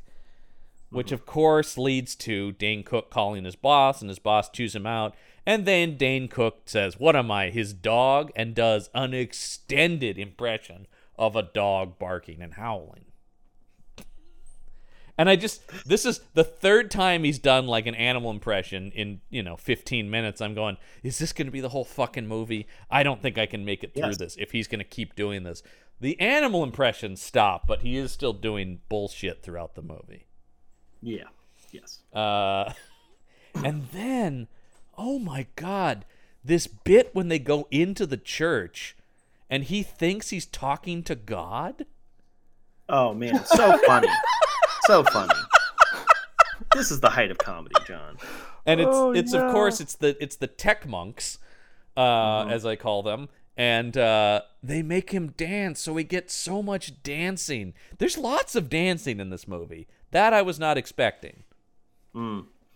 This scene was like 5-ish minutes long, and it was 6 minutes Very too long. Oh God, It yeah, was that's 100% right, Alex. Yeah, It's like 6 or 7 different dance moves. yeah. Were Well, they tell. I mean, I do like they tell him to do the Running Man, and instead they're like, "No, that's the Cabbage Patch." It's like, oh, God damn it, this is all. And he really thinks he's talking to God. I believe that is the implication here. Yeah, he wouldn't. And then he ends up falling down a trap door into the secret hideout beneath the place, which I will say certainly is where some of the budget shows. This is not. This is a pretty small and empty secret hideout with some computers and stuff in it, and like a map. You can see where you're going. Like, ooh, yeah, this is not a James Bond movie, at all.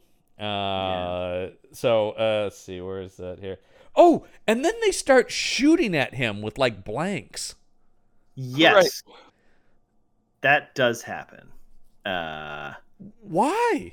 I don't, John. It's funny. It's comedy. You don't have to think about it. It's comedy, John. You get to see the great physical humor of Dane Cook flailing around. It was I don't quite hilarious. know. And then they're just this like, is the height of comedy. Gotcha. We didn't murder you. And so they've analyzed the disc, and it's classified military software, and they don't know what's going on here. Neither do I. Now, is this where they do the "Who's on Third"? Like, no, that's much later. Oh, okay. Yeah, that comes later. This is where we see Rodman's old car, like his old classic car that I'm pretty sure is too small to fit a man Dennis Rodman's size, because it's like a European classic sports car. Those are small cars. Mm-hmm. We've talked about this, I think, on here before, right? That The Rock can't get into them. They've talked about this in movies. They have to grease him up and slide him into those cars in his movies, legitimately, to get him into like the European sports cars in his action movies. They have to grease The Rock up and slip him in there. Because they're not built for big dudes. They're just not. No, they're not. They're all about speed and efficiency. So they're small, aerodynamic little cars.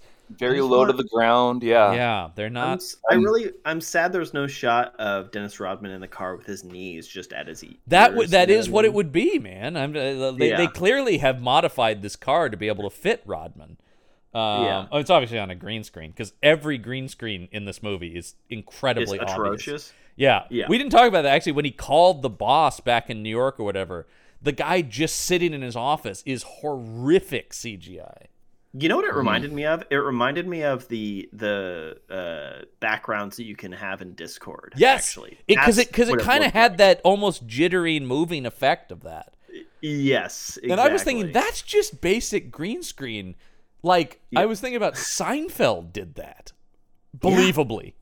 Like a TV sitcom at this time was doing it convincingly. And this movie can't get... That's just literally placing a cityscape, man. That is the most basic green screen effect.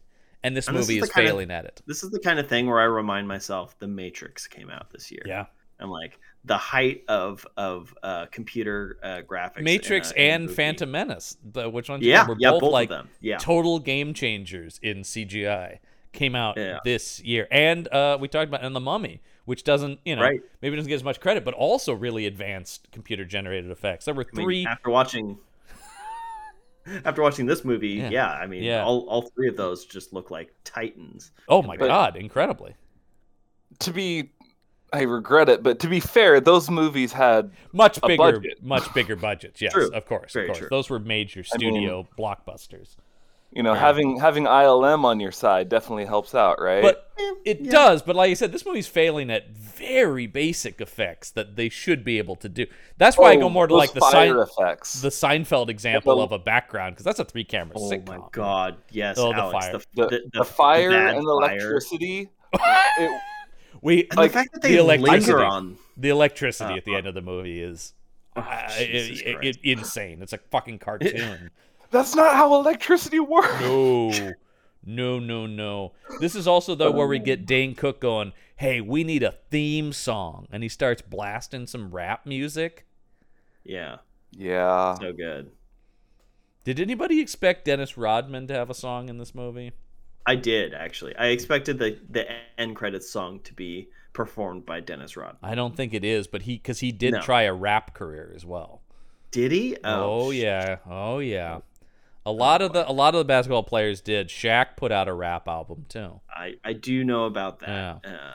But Shaq also put out the greatest video game ever, Shaq Fu, of course. Yes, it's true. Did. Yeah. Once again, but I am like with Dennis Rodman. I'm rolling my eyes. But with Shaq, I'm like, oh, Shaq. Shaq's likable. That's it exactly. He's like a big teddy bear. You're just like, oh, Shaq. He's silly and fun. Like it's Yeah. And the thing I always liked about Shaq, it seemed like Shaq didn't take himself too seriously. Like Shaq Fu is tongue in cheek that it even exists. Yes. That's the point. That's I think the key there. And clearly Michael Jordan also had some sense of humor, or else you wouldn't be in Space Jam. These are guys who have a humility to them, whereas this is a vanity project. Really, this thing is much more so than some of the other. Fucking Shaq was Kazam. Do you think Rodman was planning on taking the proceeds of this film and then going and doing Othello on stage? He's like, no, this is my trajectory. Oh my God. Yeah, the idea that he was really trying to be a very serious actor is pretty funny to think about. With Dane Cook as Iago. Yeah. That would be unwatchable. That would be worse than this movie. That would be worse than this movie. It's true. Listen, Dennis Rodman has a new movie coming out that we are going to have to talk about now that I see it here. I've never heard of this movie before. But it is called Zombie Rome. And it is exactly what you think it is. It is zombies in ancient Rome. And Dennis Rodman will be playing the part of Spartacus. No. Yep. No. Yes. No. Yeah. And it also features, yes, I know you were waiting for this, the Insane Clown Posse will be playing gladiators in it. What? Yeah. What the fuck? There's no world in which we don't watch this movie on this podcast. This one. What the fuck? Dibs. Mm-hmm. Dibs. Yeah. When this comes out, Alex, you'll be on this episode. They're just starting to film now, but there is a promotional poster for it that is worth looking up on IMDb. What is this called? It's called Zombie Rome. Zombie Rome. Okay. Yeah. Okay, it doesn't. Okay. It doesn't. They're not hiding much with that title there. And like I said, they're just going to start shooting. So there's only that promotional poster and some concept art, which is pretty amazing. Oh wow, this promotional poster is something. I think I could put this promotional poster together with like a day in Photoshop. This is the worst Photoshop I've seen. Yeah. In a very long time. I mean, they've clearly just like put Michael Pere's head on this gladiator armor. His head is way too big. Yeah. For the body. Like it doesn't make any sense. Yeah, actually, the other guy on it looks better. Yes. Because I think that might be a real photo of him in armor, actually, the way it's connected to his... Anyway, we're off topic, man, but this movie, we have to watch Zombie Rome. I'm gonna follow the production of that movie to find out So keep me posted if you hear anything about Zombie Rome, listeners. Let's see here. Rodman. Oh, yeah. Rodman dresses up as a street salesman with like a rice paddy hat. Yeah. That was weird. That's subtle. He's in so subtle. France, though, once again. Like, it's not like he's blending into an Asian market or something. We're in France, and he's wearing this rice paddy hat. And he is 6'7", and he's 6 foot. We do need to keep emphasizing he's a gigantic man wandering around. And he gets what they've set up the drop for the disc in exchange for the girl with Rodman's ex. Yeah, the dancer apparently is the dancer. Yeah. Rodman gets a terrible one-liner here where he gives what appears to be a Vulcan nerve pinch, honestly, on this guy. Why not? And he says, "Time to sleep." The one-liners in this movie, there's a lot, and they're all pretty bad. Yeah. Meanwhile, Dane Cook is on the phone with the dancer in one ear, and Dennis Rodman is telling him what to say in the other ear, and all the shenanigans of that. Wow. Comic gold right here. And then he's got a distractor, so he starts ringing this bell in the center of town and just jumping around. It's definitely distracting, for sure. But while this is happening, once again, we get another crazy entrance from a character because a barrel. I thought for a second Donkey Kong was going to show up. I really did. When this barrel flew in from off camera, I'm like, oh my God, Donkey Kong. I'm so glad he's getting work outside of the Nintendo games. He's really advancing his career. This barrel flies in, followed by another character entering with a flying kick, and I would say a very needless henchman who's played by Zinzin Xiang. Well, he's the obligatory kung fu Asian. Yeah, but I like his name is Zinzin Xiang, the actor, and the character is credited as Zinzin in parentheses bodyguard. Because they don't name any of the characters. Right, so I think they've just given him his actual name. But this guy is a real deal martial artist. It shows. Yeah. It really does. And he was in Double Team with but he's in one of my favorite Jet Li movies, Black Mask. Oh, yeah. You've seen Black Mask, listen, right? That movie rules. I haven't seen that in a long time. It's been a while since I've seen it, but I remember that being one of Jet Li's best. Yeah. Up there with like Unleashed. Unleashed and Fist of Legend are the other ones I love of his. But this guy's in a ton of stuff. Alex, the Foley work for this scene was so overblown and excruciating. The sounds of the barrels being like smashing and being punched in things. Yeah, it was just so bad. But this is another like it's. I mean, it just. This is where I don't think this is a money issue. I think this is just laziness. Really, like it's the sound effect stuff. Or they were going for like cartoon sound effects, maybe. But they just had one stock sound effect for like a bunch of things. Yeah, it really just strikes me as nobody here. Actually, it's just a lack of care in this movie. Yeah, it doesn't seem like anybody is excited to be here. I do want to briefly talk about the composer for this movie, because we were talking about how kind of forgettable the score is. Yet this guy, Brian Tyler, is the composer for this movie. And this was his third film. And he goes on to be a major, to this day, major film composer. He is the primary composer of the Fast and Furious franchise. He does the Rambo movies as well. He's done some of the Transformers movies. He did Iron Man 3, Thor: The Dark World, Avengers. He does a lot of the Marvel stuff. He did do Triple X, The Return of Xander Cage. Speaking of Triple X, he's the composer for the hit TV show Yellowstone. I mean, this guy does a lot of stuff, is what I'm saying. He's very well thought of as a composer, but everybody's got to start somewhere, and this is early him.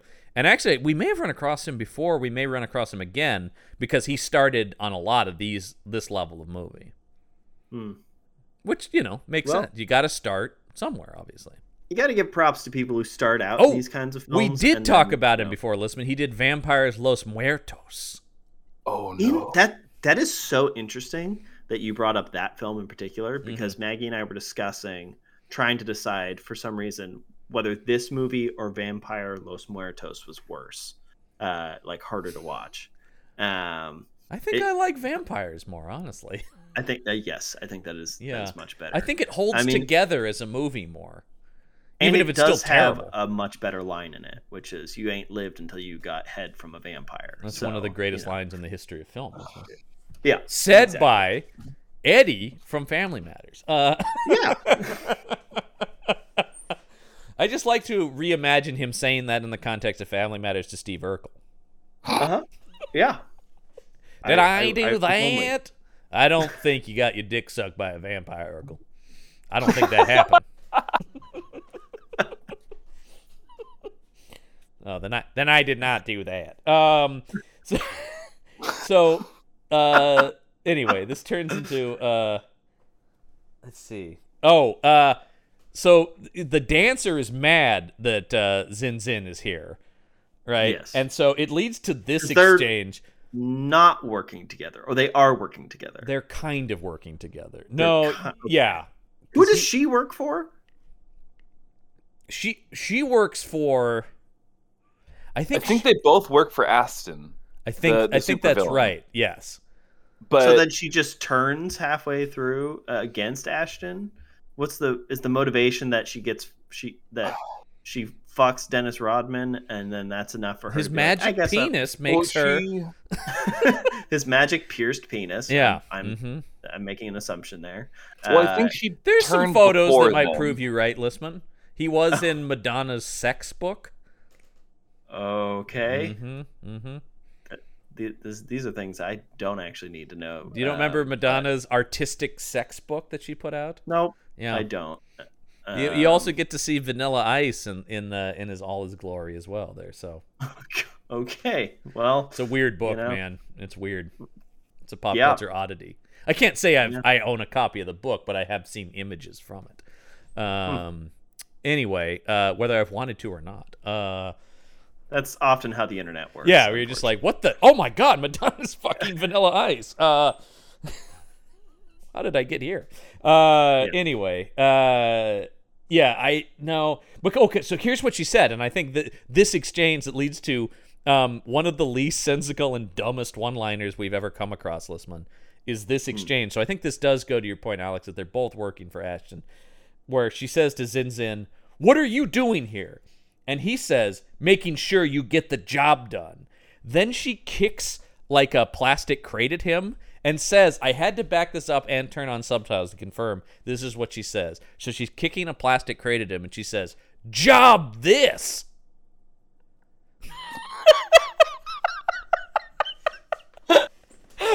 What? That doesn't make any sense. That's a serious contender for one-liner of the film. Job this. That's on. Is that on the same level as where did you learn how to fight like that? From fighting? Yeah, it's in the. I still think From Fighting is better, but it's in the same mold where you're like, she said that, and job this. When she said it, I went, what? And then I literally backed it up and turned on the subtitles. And I went, I had to have misheard that. That can't be. That doesn't make any sense. Job this. What? That's because it implies it should be a verb, right? Do something. Do this.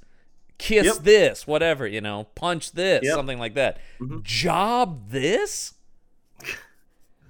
Making sure you get the job done. I'm trying to think like, make sure of this maybe would have been a better response or something like that. I mean, it would have made more sense. Yeah. The setup for the one-liner would have had to been better as well. That's, I think, what it is, yeah. It should be like checking in on you, and then she's like, check this. There you go. That would be better. Yeah, there you go. I've fixed Simon Says. That was the sole problem. Now the movie's fixed. Now, it was the one piece out of place. While this fight is happening, Dane Cook, meanwhile, is just grabbing the daughter of the tech guy, who at this point doesn't know what's going on and assumes she's being kidnapped because Dane Cook has also pulled a gun on her boyfriend. Yep. So this is where she's actually being kidnapped. Yes. By the protagonists of the film. And this guy... Before she was having a great time. Here's how they deal with this guy, who also apparently has martial arts skills, because why not?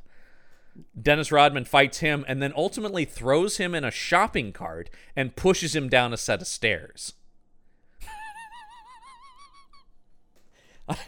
And lingers on him for way too long. He goes down a good 30 stairs. Yeah. And it's cutting between the cart going down the stairs, his face, and being like, you know. And once again, you're thinking, why am I watching this for this long? This movie's 85 minutes. Yeah. Yep. This movie's so dumb. This movie's 85 minutes, and if you cut out all the needlessly long bits, it's like 50 minutes of movie, really. Like there's like a half hour total of just why are we still watching this? Why are we lingering here? Yeah. Other than to pad out this movie it technically fits the film. I think they had trouble getting to 85 minutes. I really do, because it does pad. And that's with credits, by the way. So the movie's probably less than 80 total. It's got to be. If you don't count the credits. Yeah. Then a car chase ensues, which is a terrible car chase. My goodness. This car chase, man. I'm trying to remember the car chase. Well, this is where they're driving and the bad guys are leaning out and shooting at them. Because it leads Dane Cook to say out the window, "Excuse us, major gun battle coming through." Yes.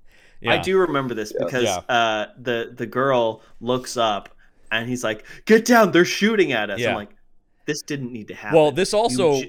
No, this didn't need to happen. But also... the entire second half of this car chase has Dennis Rodman tilting the car onto two wheels. Oh, right. With a special button that he's like, lean left, and then he hits a button and it just goes onto 45 degrees or more. Yeah, so it's like it's just on its two right wheels and driving for an extended period of time like that. Which is physically impossible. But this is where they are trying to do some of the James Bondian shit, right? This did feel very James Bond. He's got two separate car gadgets, except for, once again, it looks terrible. Sure, like every shot of them in the car is real tight, so you can't even see the windows around them because they're clearly in a stationary car, just going, "We got to get out of here," you know. Well, because they had to make a set car that Rodman could fit in. Right, exactly. Right. It couldn't be a real car. No, and you can see, there's a couple times when I paused it to see the guys in the car when it's driving, and it's clearly not Dane Cook. It's once again... Yeah, it's two completely different it's once again men. a man in a yellow wig. Is what it is. Yeah. Boy, this sequence. And so then he drives the car off a cliff, and Dane Cook's like, "Oh no! But what's this? The car has a parachute." Right? It pops the top, and then a parachute just unfurls. Is this the only gadget? Because they were like referring to... So there's a gadget that lets it drive on its side. So that's one gadget. Okay. And gadget number two is the roof flips off, and there's a parachute that deploys. More gadgets for this car? Because that's just two gadgets. Well, it doesn't do any of the cool James Bond... Like, there's no guns or the oil slick or, like... leaving the spikes to make there's none of the actual defensive, the bulletproof screen. There's nothing that's actually like any of the defensive or weapons. It's very clearly gadgets. Not bulletproof. Because they shoot out the back window. Yeah, exactly. And they also, Dane Cook says, "I'm glad I didn't put her in the trunk." Yeah, right. Because the trunk gets riddled with bullet holes. Yeah. But I think this is also the last time we see the car in the movie. It is. Yeah. Yes.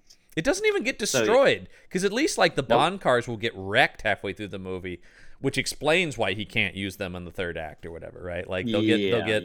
No, they just somehow paraglide down to the beach and drive off. Which Bond? Because there's a Bond movie where his car drives out of the ocean. You were talking about The Spy Who Loved Me. That's the Lotus, which is the aquatic car. That there's a. What this felt to me so Roger Moore James Bond, when this thing just sort of slowly lands on the beach and dries off. Because the other thing it reminded me of is in I believe it's Moonraker, when he drives the gondola in Venice out of the water and up onto the land, and people are going, "Oh," yeah. And he's just like super casual, very British, very. That posh. has for fans of the James Bonding podcast, which I highly recommend people check out. Has one of the moments that they debate between two moments about the worst moment in James Bond history, and that is a pigeon doing a double take of that. It's just a cut where they duplicate a pigeon turning its head, but like stupid. The gondola drives by and this pigeon goes, huh? So the debate is that or Kananga balloon, when at the end of Live and Let Die, he shoots the main villain with a compressed air bullet that inflates him into a balloon, and he flies around and pops. Both are good. I think. That's tough. the battle: pigeon double take or Kananga balloon for the worst moment in Bond. Is really tough. It's actually. a tough that one. Yeah, really, really tough. Yeah. God, I just want to rewatch those movies now. I mean, that's the thing, though. The Roger Moore movies are silly, but so fun. They're are big fun. Cartoons. Like, they're very enjoyable. This movie just there's no joy in this thing. It's all just like desperate, because there's no charm or wit to anything. There's no Roger Moore. I was gonna say desperate is the perfect descriptor of the comedy. It's like, please laugh, please find us funny. Oh please. What sells so much of those Bond movies is Roger Moore's indifference, right? It is like, this is every day for me.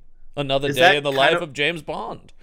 Do you think that's maybe what Dennis Rodman was going for here? Maybe that's why he's so subdued. Maybe he's trying to do if he's doing that, the cool British secret agent kind of thing. But the problem there being is he's not suave and debonair at the same time, which is kind of what sells that Roger Moore thing. Is he's witty and urbane, and there's silly stuff happening. Whereas Dennis Rodman, you're just like, what is this guy's deal? He's also just ill-defined. Bond is so defined. We know all the things about Bond and his characteristics. And the other thing, for sure, they wanted sequels to this thing, right? This was meant to be a franchise starter. I could easily see that. And this then scene does. Oh, go ahead. Oh, I was gonna say I wonder if you're gonna say what I was about to say, which is the punchline of this scene. This was my favorite one-liner of the movie. Yeah, I wrote this one down too. Go ahead, Alex. They land, they drive off. Dane Cook pukes out the side of the car, and Rodman just goes, "Caucasians." Caucasians? I know. It's another one where you go like, the joke structure is fine, but Caucasians is weird for him to say. So strange. White people. Yeah, that's exactly it. He should have just gone white people, and that would have been. Caucasians is so formal and like textbook that you're like, why would he say so bizarre. Caucasians? Caucasians, just with utter disdain. It was so funny. Very strange. The girl's like, I wasn't kidnapped by anybody. You kidnapped me. And then she has a point. That leads to Dennis Rodman giving a side glare to Dane Cook, who's like, "What? I don't know." You know. And what was it? Why does she have? She had like some piece of fruit in her mouth, right? She has a potato in her mouth. A potato. My fucking God. And Dane Cook says, "I tried to gag her with grapes, but she just kept eating them." What? Where did he get all this produce from? Is my question.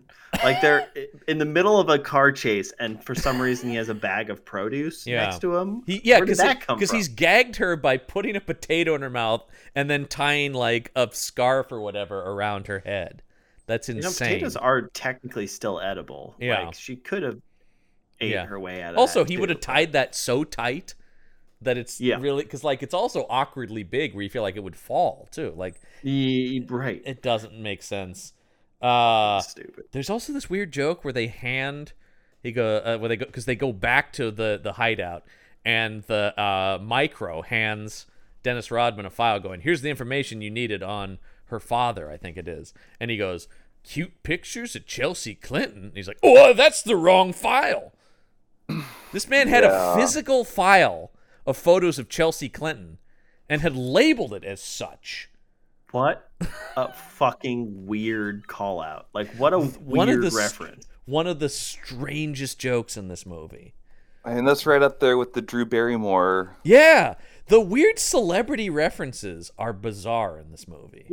Yeah, Chelsea Clinton is a weird pull, I think.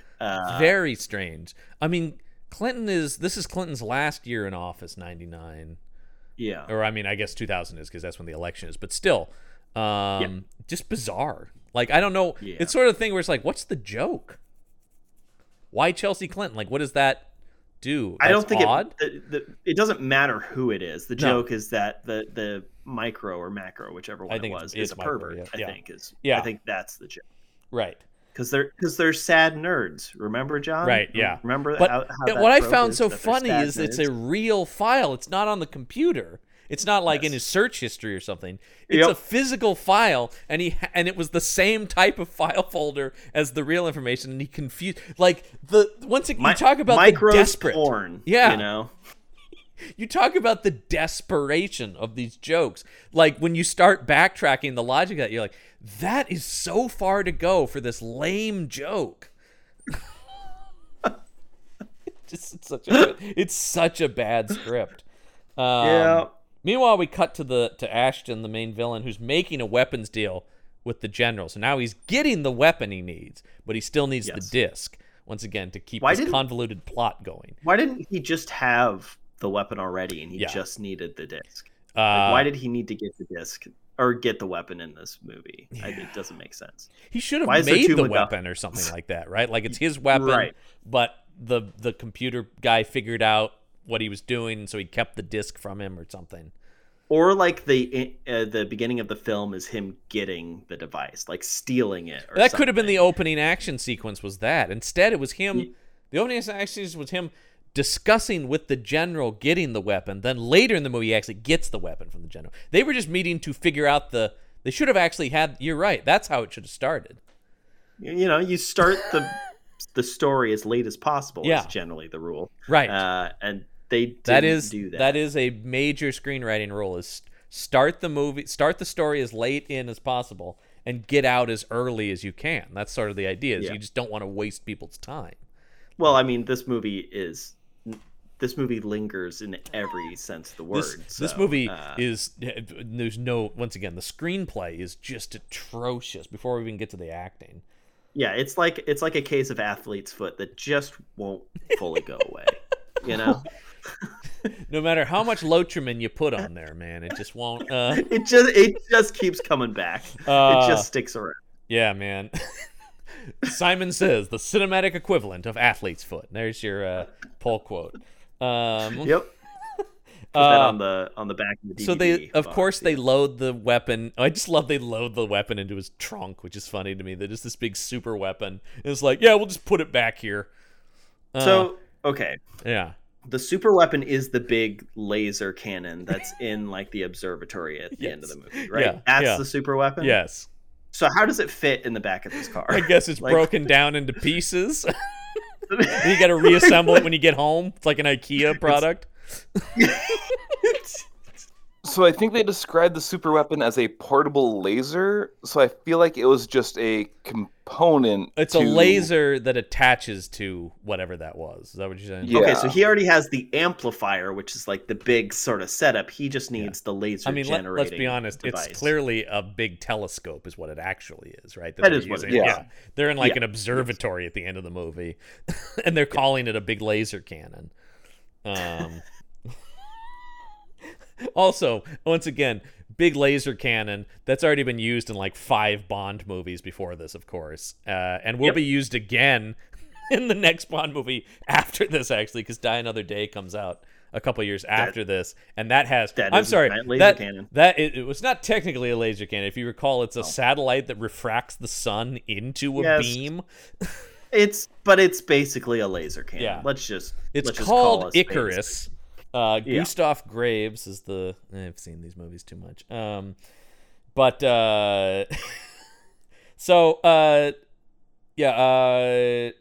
He betrays the general, right? Because the general, they load it in, and the general turns around, and it leads to this one line from the villain, which is, "Don't turn your back on me," and then shoots him in the back.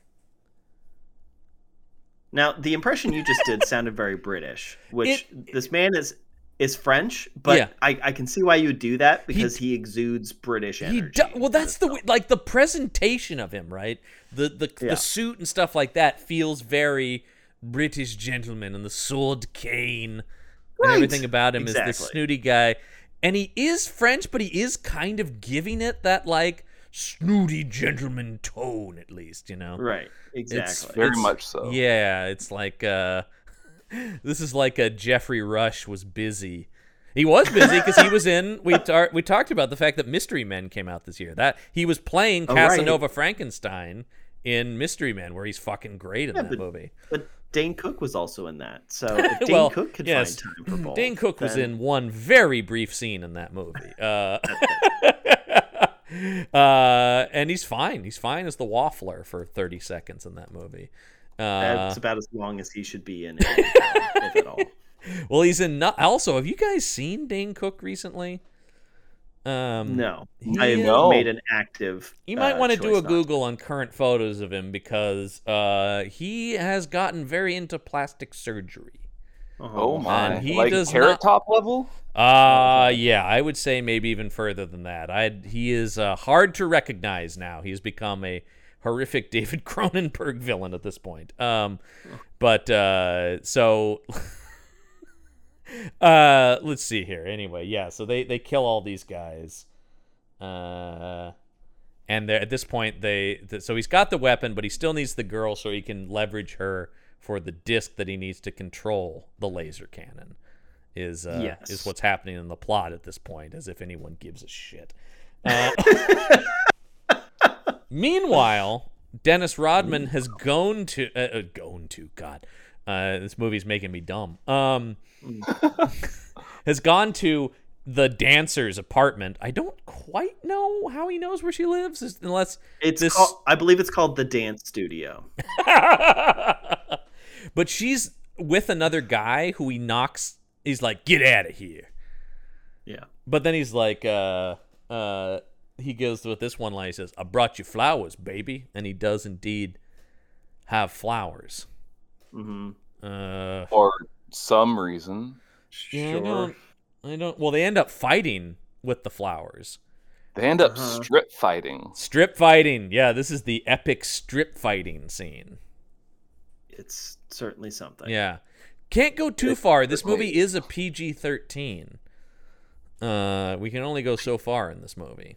But I feel like the sex scene that like happens immediately after this is kind of horrifying. It like some truly like grisly images appear. Just nightmare. But because they end up having sex, and it's this whole strobe lighting thing, and I think that's how they get in these graphic sex images, is because they're just quick flashes of them.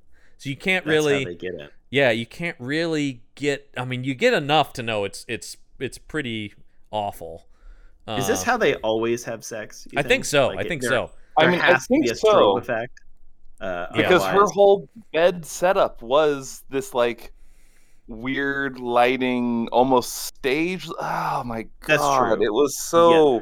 Maggie kept wondering if this was like the set of like a porn, because like all of the lights set up around the bed really like scream like this is a porn set. Well, this is I mean, maybe that's what she does in her off time when she's not being the dancer. Could be. She's a porn star. I mean, she's so ill-defined. She might be that. I mean, yeah, exactly. There's almost nothing they could tell me about her that wouldn't make sense because she has no definition as a character. Exactly. She is the dancer, so, you know. Yeah, that could be. That's true. Yeah. She could be an exotic dancer. Not that there's anything wrong with any sort of sex work, but no. Boy, do they just lay it on thick. And once again, like everything, they have one thing about each character, and then they just hammer in that one fact about the character, until it's meaningless, essentially. Right. Yeah. We have this insane sex scene that, like everything in this movie, goes on for a while. Like way too long. I felt uncomfortable. Yeah. Then I felt even more uncomfortable when it dissolved from this to Dane Cook's face. Because he's playing poker with the tech monks, and Yes. they're like conning him. They're cheating or something. I believe so. Yeah, I wasn't paying enough attention to really think about what they were doing. But I feel like I was still in shock from the previous scene. Yeah, it is sort of like expecting me to know anything that's going on after that scene is a lot to ask, movie. Lot to ask. So yeah, they're playing poker. What's the thing? And we get the classic gag of shouldn't you go check on the girl? She's been in the bathroom for a long time. Yeah. For 2 hours. 2 hours, yes. And yet For 2 hours. And they're like, maybe we should check on her. Which I love, because then when he goes in there, keep in mind, she's been there for 2 hours. She has just climbed out the window, of course. Yes. So she went in there for what, like an hour and 59 minutes, and then escaped. There was a phone in there, so she called Michael. And then it took him a while he showed up to drive down. It took him an hour and a half to get there. Honestly, if wasn't they had in said that much of a hurry. If they had said she's been in there for a half hour, it still would have been like, that's unusual. And we haven't heard anything from the bathroom for a half an hour. Somebody should check in there, at least just to make sure she's okay. Right? Yeah, exactly. And of course, so this leads to a chase now and fight with. Oh my God, Dane Cook fucking cares. Doing physical comedy. Oh yeah, I mean, maybe my favorite part of the movie here is when he, I think he falls off the gutter or like an awning. Yeah. And I have written down, Dane Cook in the trash where he belongs. Because he falls into a garbage can. He falls into a garbage can that then tips over and proceeds to start rolling down the road. Yep. That's the level of comedy. Twice they have put someone in something and rolled them down the street as a physical comedy bit. Yeah, that's the kind of movie it worked we're so well. with. It worked so well the first time. Might as well try it again a half an hour later. It is. I can't believe this. When this was going on, it's just like, fucking movie. Come on, man. So yeah, he's rolling down the street, but while this is happening, Zin Zin, the bodyguard, shows up with the motorcycle, the motorbike punks, and he grabs the girl while the motorbike punks shoot up the church and then subsequently the hideout there.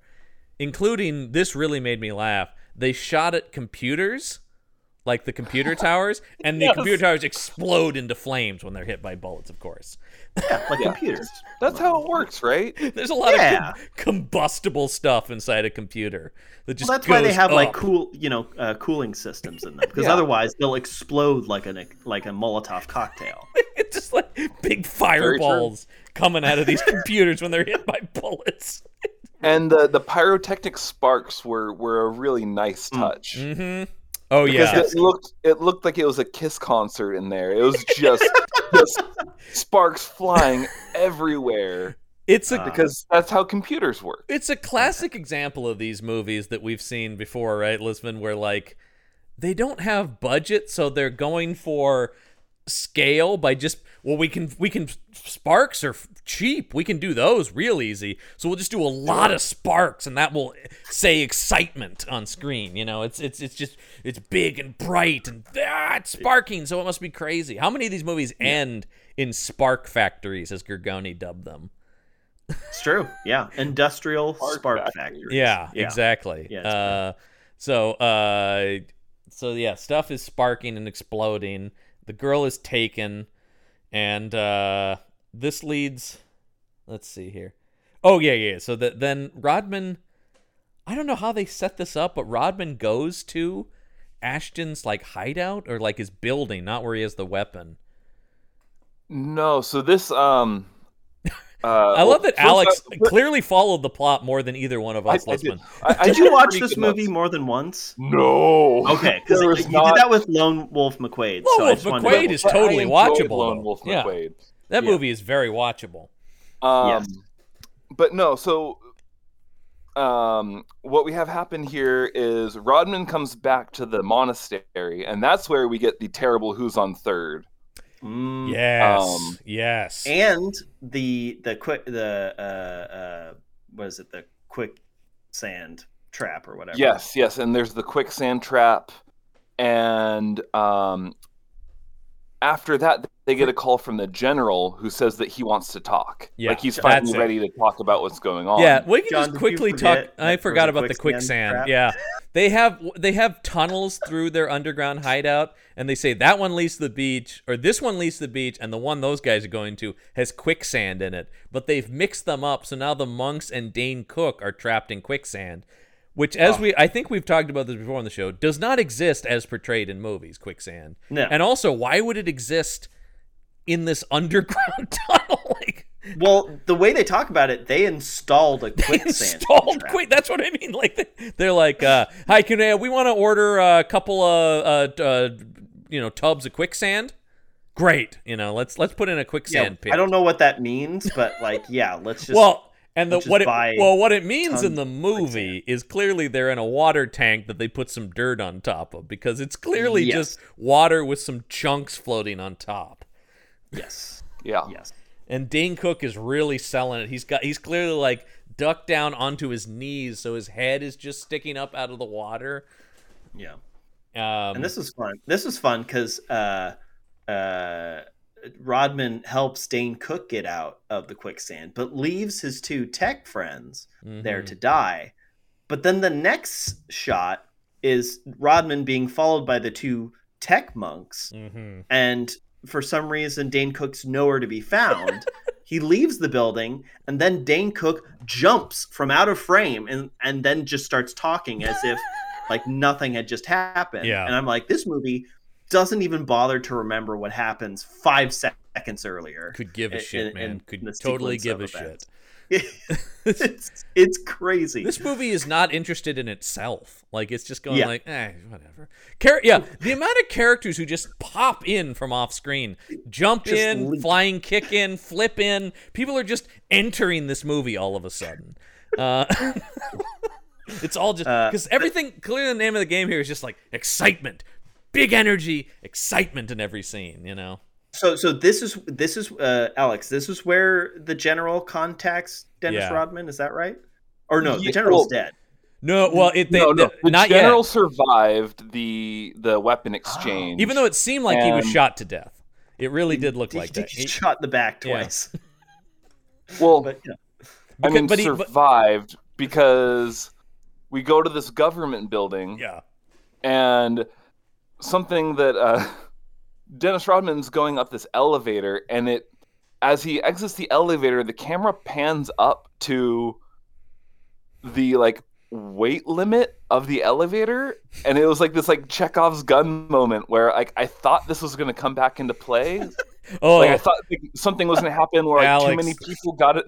Alex, that's such a mistake in an action shelf movie. Yeah, you should never assume anything will come back. In fact, Lisman and I are the payoff, right? Yeah, Lisman and I are always surprised when something does pay off. We go the other way. Yeah, I only notice when things actually do pay off, because I totally forgot about the weight limit thing for that. and being an avid listener of the show, I should know better by now. But I had just a small glimmer of hope, thinking I wonder how that's going to pay off. Maybe there's some competent writing.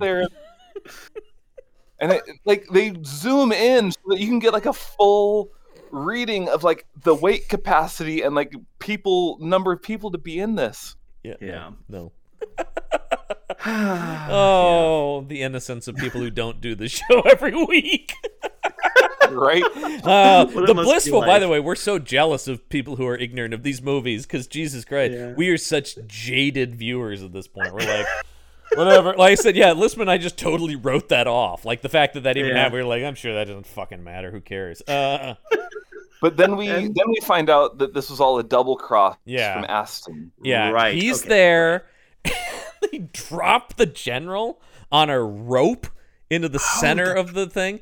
And he's holding a grenade, and then Ashton shoots him, making him. I don't know why that assures he would drop the grenade, but I guess it does. Sure. why couldn't he drop the grenade anyways? And what, like some kind of muscle spasm from having been killed or something like that? I don't know. Whatever. Something. Yeah. It doesn't matter. But Dennis Rodman leaps under it, grabs the grenade, and throws it away so it doesn't kill him. Amazing. Mm-hmm. All in slow motion, of course. Then this leads to Dennis Rodman in pursuit, which Rodman does some running here. And I will say, I do remember this from his basketball days. The guy was not quick. Like, that wasn't his skill as a basketball player. Once again, he was a beefy, like, well, not beefy, but like strong, mean basketball player. So him running is pretty awkward because he's a big dude. It's kind of lumbering. And just like, he has a lumber to him. Exactly, yeah. It's sort of class. You see it a lot with like the big men in basketball. Shaq had a serious lumber. And so he runs up and it turns into this kitchen fight with the Clockwork Orange gang here. Which he ends up winning by grabbing an aerosol can and putting it in a microwave. Yep. Right. Which explodes. This was a time where people, I guess, didn't understand what microwaves were, and so I feel like you could see this kind of thing in a lot of movies. You can, and what I love about this, though, is he puts the aerosol can in the microwave, sets it for a certain amount of time, and then it dings like it's done, and then it explodes, as if it wouldn't have exploded until the microwave stopped. It's very good.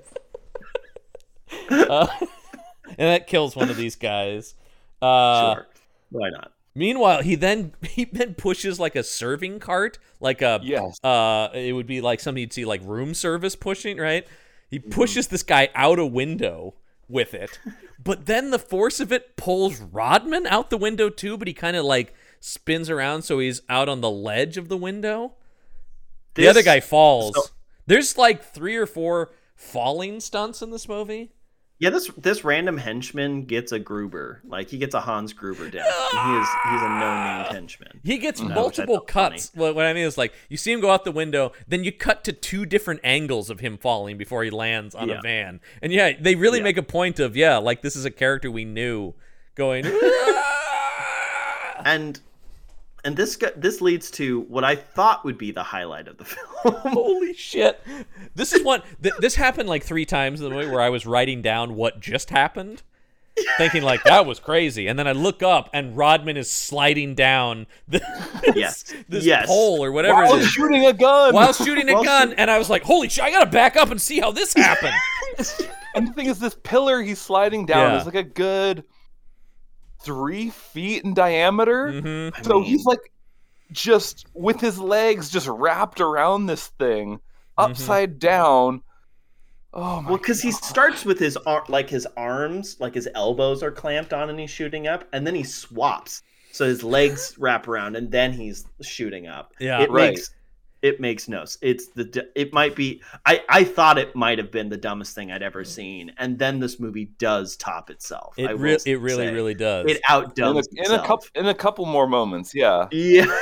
Not too much longer after this. And the thing I just kept thinking is they thought this was so fucking cool when they did this, didn't they? Yes. They thought this was very, awesome. very obviously.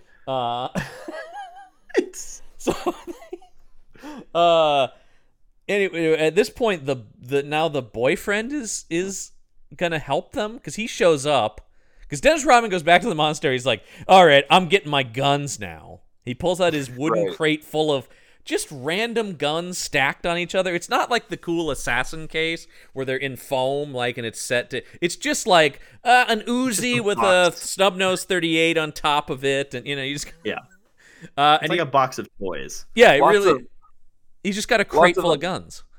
Lots of scopes and sights on like handguns that are just. I want to talk about this. Every handgun in this movie is very cartoonishly modified, right? Yes, they all have like barrel extensions and scopes and extended magazines, and it just feels like the makers of this movie thought, no, a normal gun doesn't look cool enough. We need to add stuff to these guns. And it's one thing to have like I love the Snake Plissken movies, right? And Kurt Russell in those movies has revolvers with big scopes on them. That's cool, but only he has those. They're his signature, and those are also very comic booky kind of movies.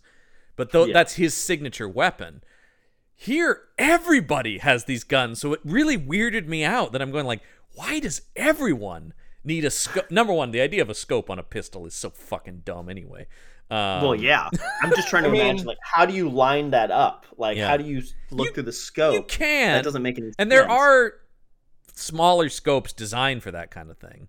For, like, very precise, like, target shooting. Yeah. But in, like, a action-oriented tactical situation, it's absolutely useless. Yeah, you don't. Yeah. The guys on SEAL Team 6 aren't. Your ability to shoot with a pistol. No, because if you see like a tactical gun, it's all under the barrel. It's a flashlight or a laser sight or something like that. It's not on top. Yeah. It's not on top of the barrel. Where yes, exactly, you're right, Lisman.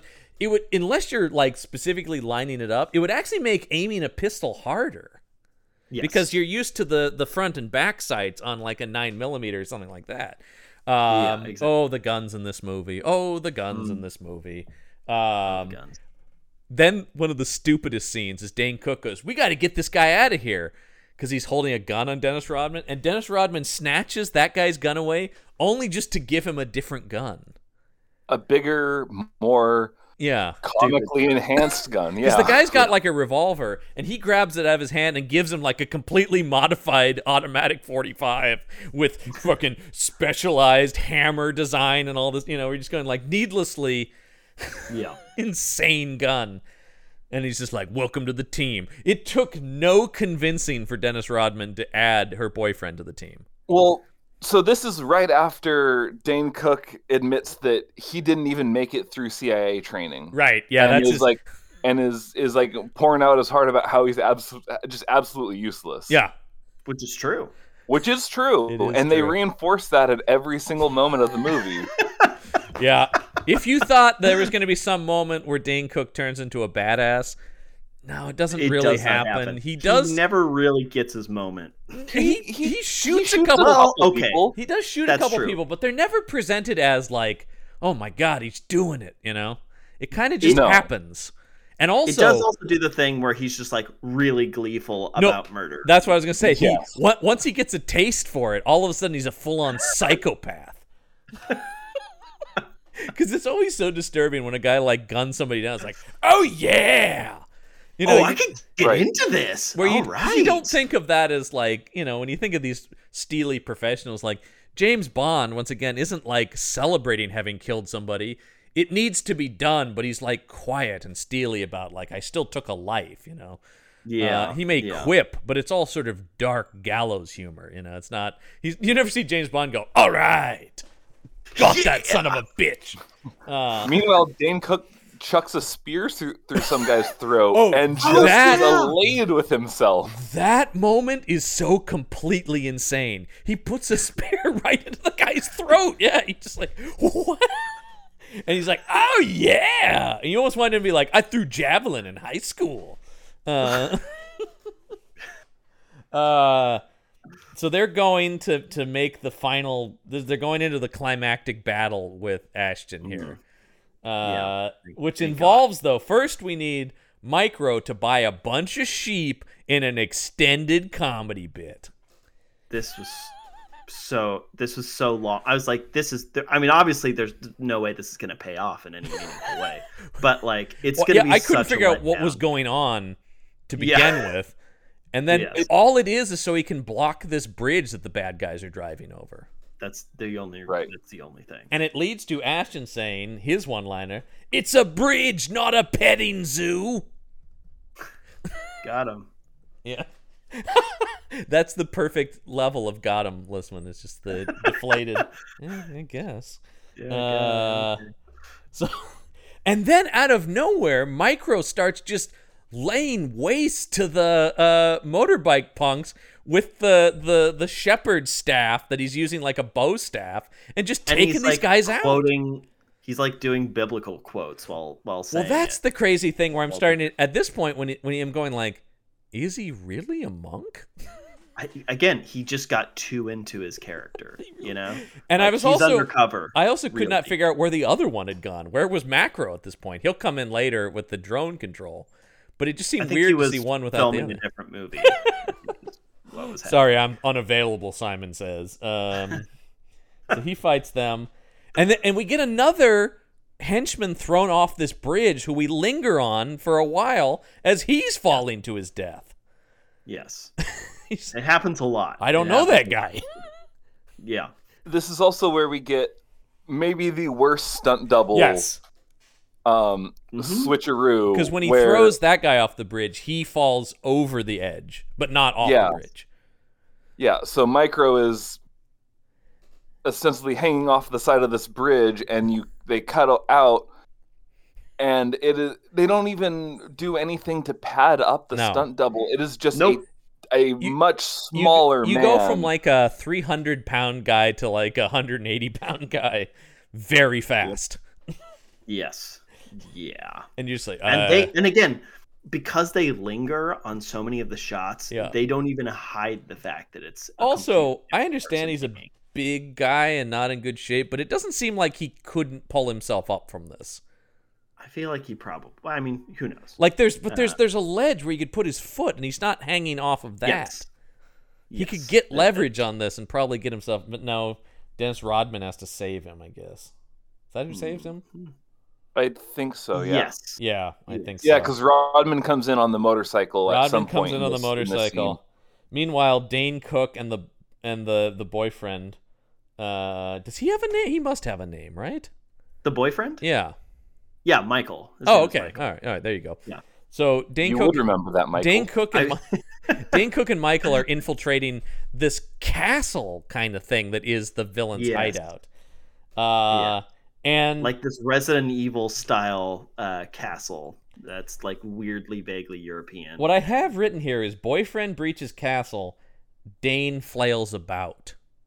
Because he's doing lots Pretty of accurate. like flopping and rolling, and then he gets his hands on this Uzi and just takes some people out, Dane Cook. And now he's got a taste for blood, as we'll see through the rest of this sequence. This is where the motorcycle thing in the tunnel happens, guys. This is what we've been waiting to talk about. Guys, this scene. So to set it up, Dennis Rodman is chasing after this convoy of bad guys as they're going through a tunnel. Yes. He's behind them. That's important here. That's very important. At the beginning of this, he's behind them. Lisbon, do you want to take it from there? Well, what actually transpires, it's kind of hard to follow. But really, the gist of it, and this was another one of those moments where I was writing notes about what had happened. Same and then here. I look up and I see the CG.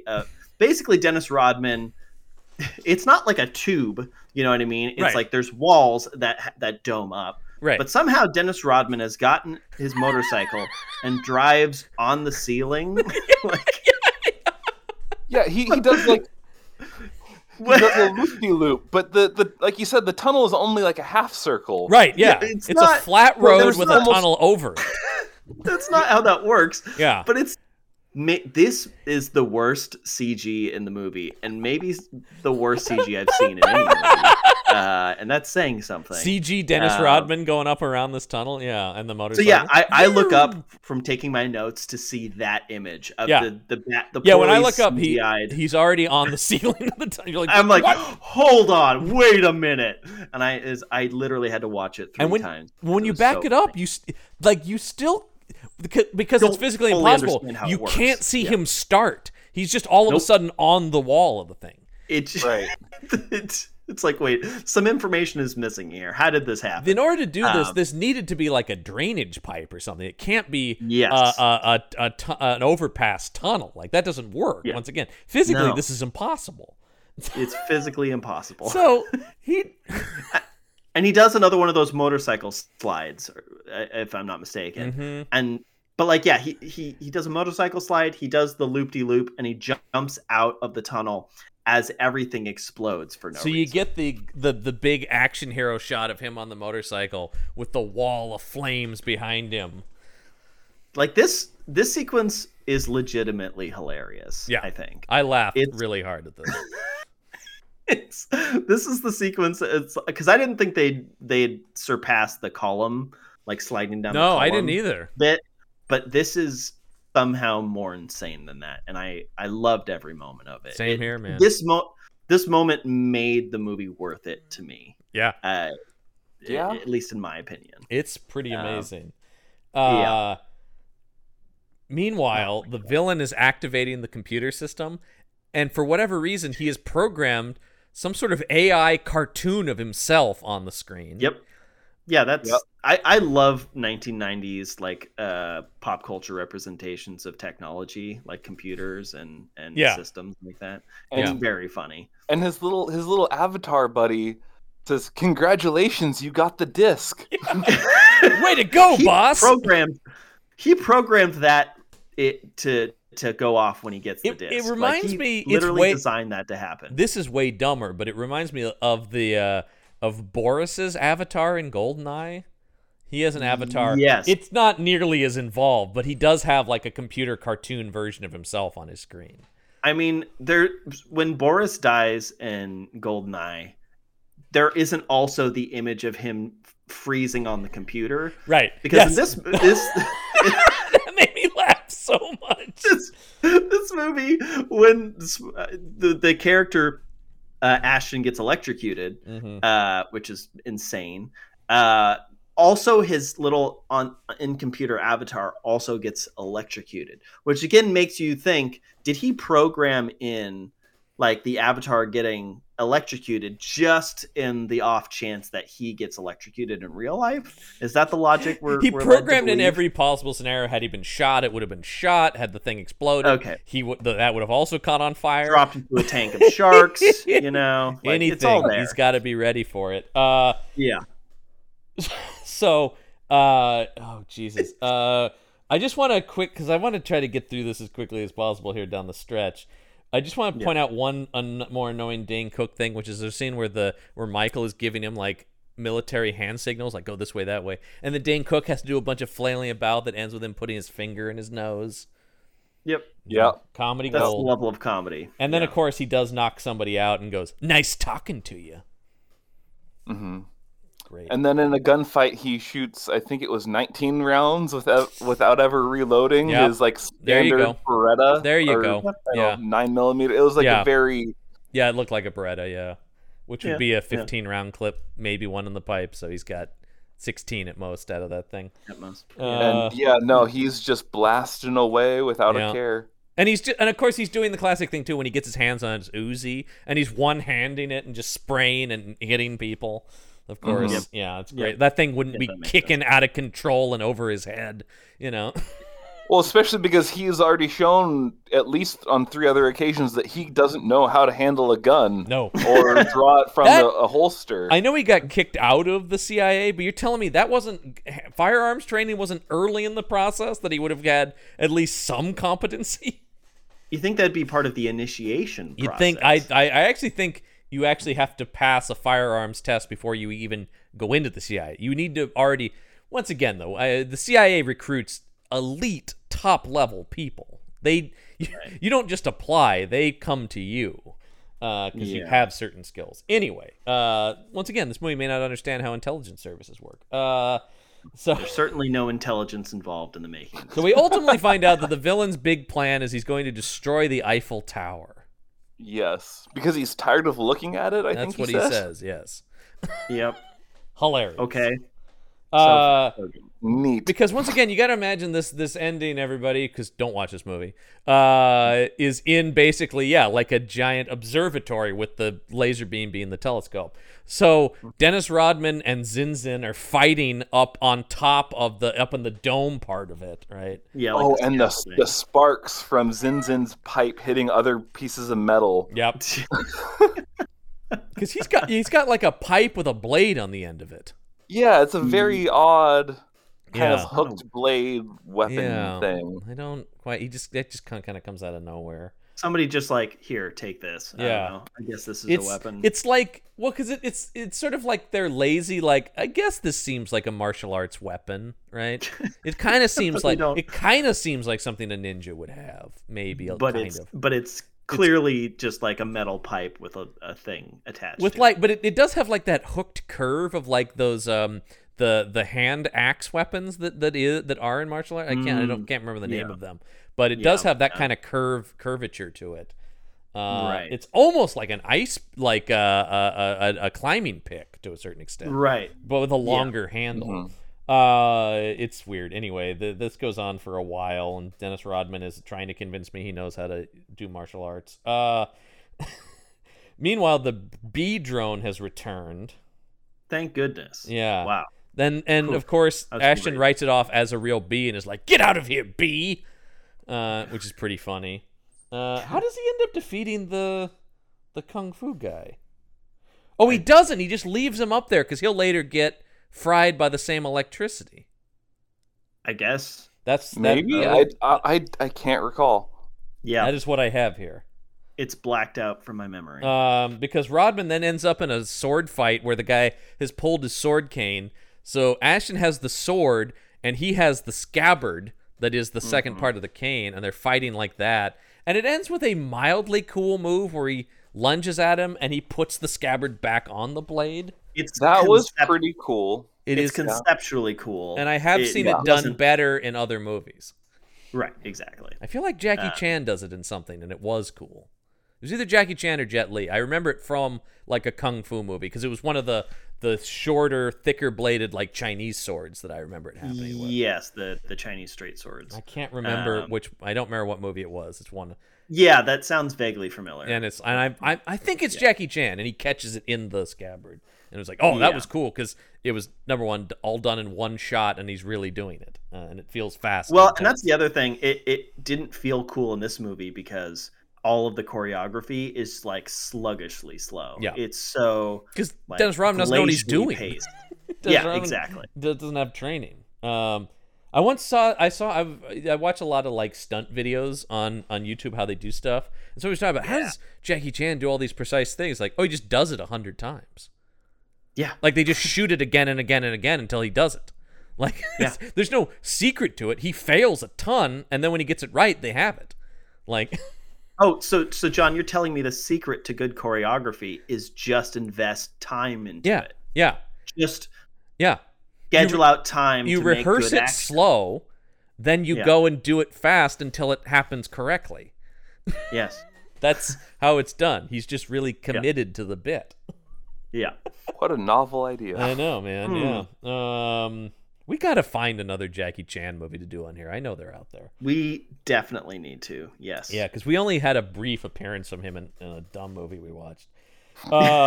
He ends up, though, throwing the sword then and impaling the villain onto, which I did think this is done much better in a much better James Bond-inspired movie, Kingsman, which ends with, spoilers for that movie, the main character throwing a blade into the villain's chest and impaling him. But, that was a good movie. But this impales him onto this control box, which is then funneling electricity through him. Mm-hmm. That he is then pointing his hand to shoot said electricity. Like Emperor Palpatine. He's force lightning. Not only does it look bad because the CGI is terrible, as you were saying, Alex, it makes no sense. Well, the part that doesn't make any sense is that he directs the lightning to hit the launch button for the weapon. I think it was as if it's to activate it. Yeah, as if it's a physical force that wouldn't just fry the console. It would touch the button and press it in. Because that's how electricity and mechanical switches interface. That's so stupid. It's the dumbest thing I've ever seen. Yeah, it doesn't work on like 4 levels. It's so bad. I can't believe it, but it ends up, of course, frying everything and somehow also transferring electricity to the henchman who's up on the catwalk, so he's dead. Who cares? And then Dennis Rodman... Rodman... you just got to clean up that loose end, Yeah. It did. It was a quick cutaway to him being like, and you're like, oh, yeah, right. They probably just shot that later going like, we need to see that guy die too, don't we?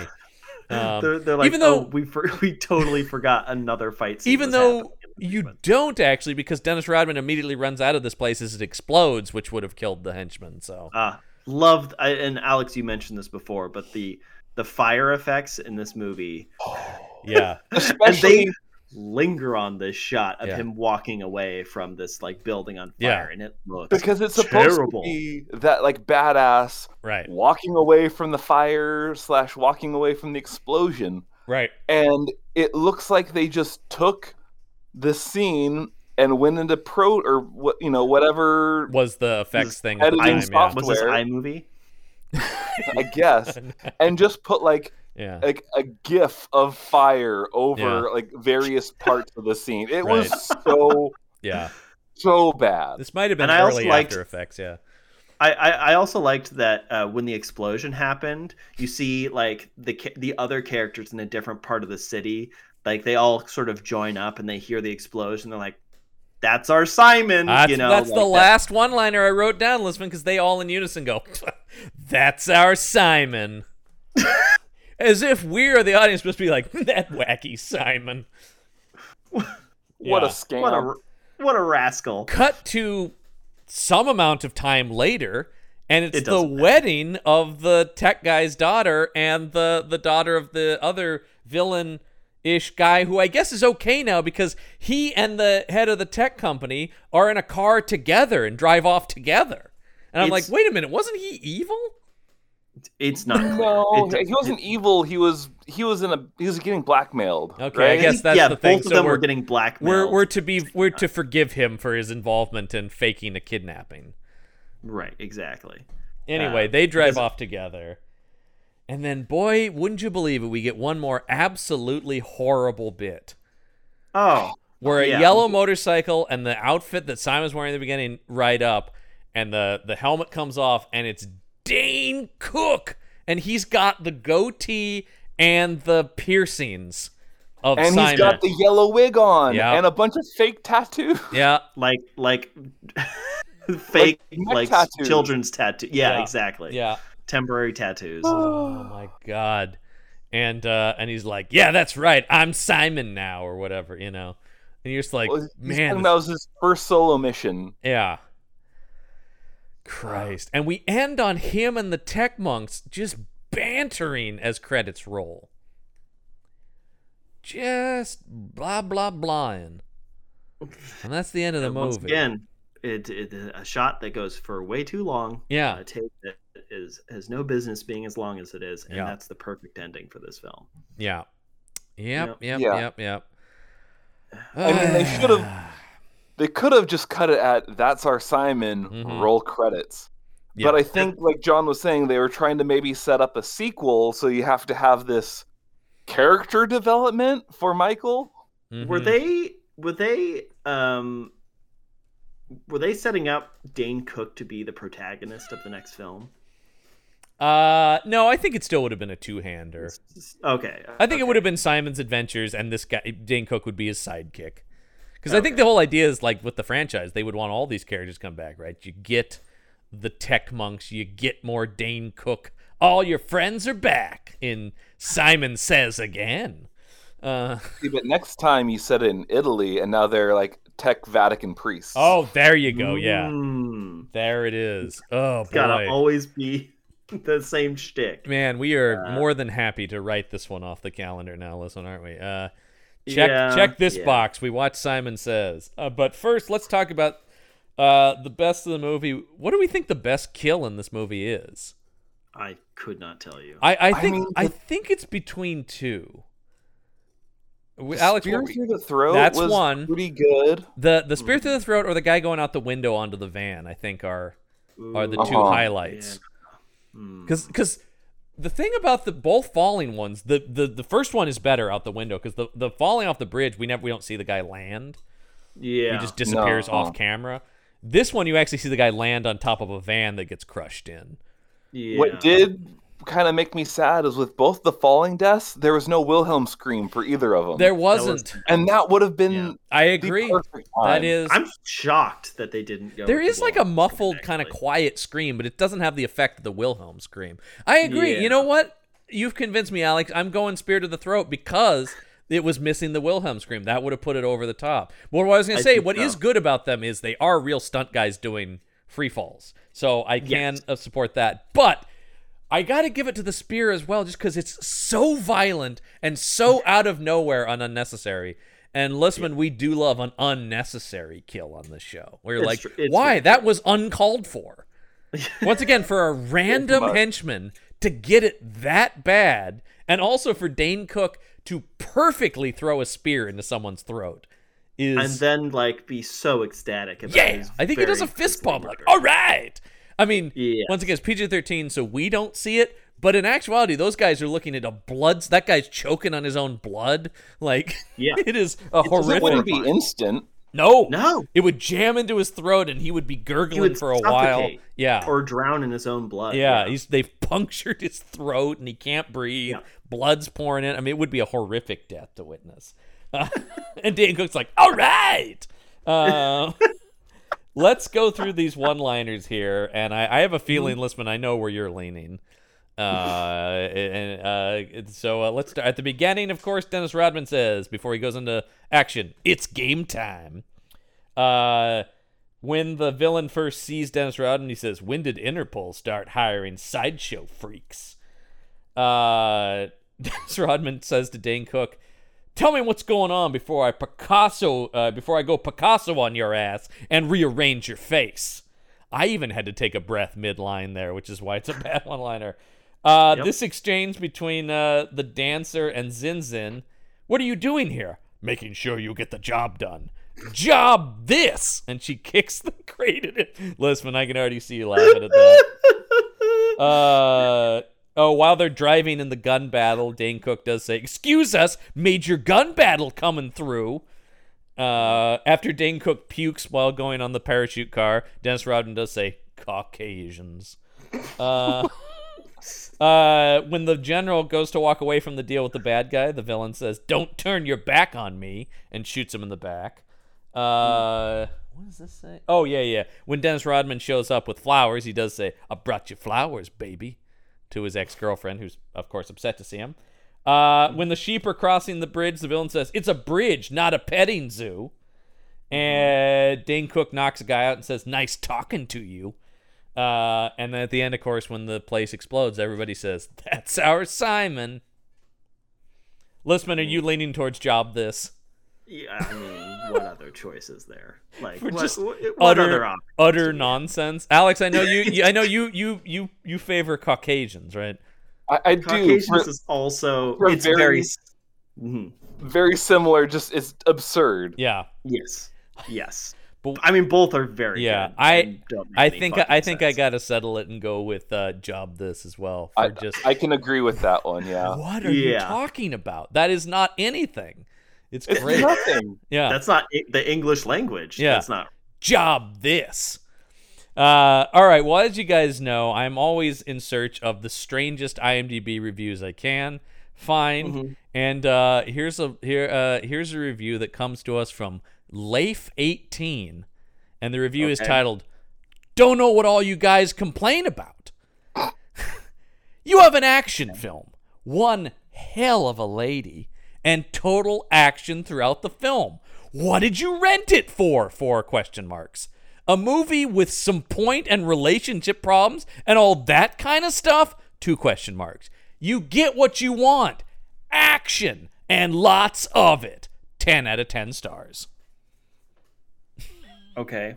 Yeah, that's Leif18's defense of Simon Says. His defense is you get what you pay for, which isn't much. I mean, I paid $2.99 and I did not get my value out of it. I think we all paid $2.99, and I want that money back. I almost ponied up the $3.99 for the HD version, and then decided it wasn't worth it. I need this in the highest of quality possible. Is there a 4K of this by any chance? No. Well, listen, as always, we do check in with our old friend Bruce Winning over on Amazon.com. He did not watch this movie, but I had a different review, but we referenced a movie here that I thought, actually, you know what? Let's have him do that, which is the aforementioned Die Another Day. So it's time for the winning opinion. Here is Bruce Winning's review of the James Bond adventure Die Another Day, which, yes, as mentioned before, has a sun laser beam in it. This review is titled, "Pierce Brosnan as 007 is good action and violence." 235, 5.1, theater quality. This is my second 007 movie with Amazon Prime Video. This is the kind of TV that I prefer. I like the action and violence. I like the high-tech gizmos. I like the helicopters very much. There is one helicopter stunt that is very much to my liking. 5 out of 5 stars. What do you think it is? Which one is it? The helicopter stunt? The helicopter stunt? No, he doesn't describe it. He doesn't care to. I don't remember a helicopter being in Die Another Day. Tomorrow Never Dies has a great helicopter motorcycle chase with Brosnan, where they try to kill him with the blades, and he slides the motorcycle under the blades of the helicopter, which is really awesome.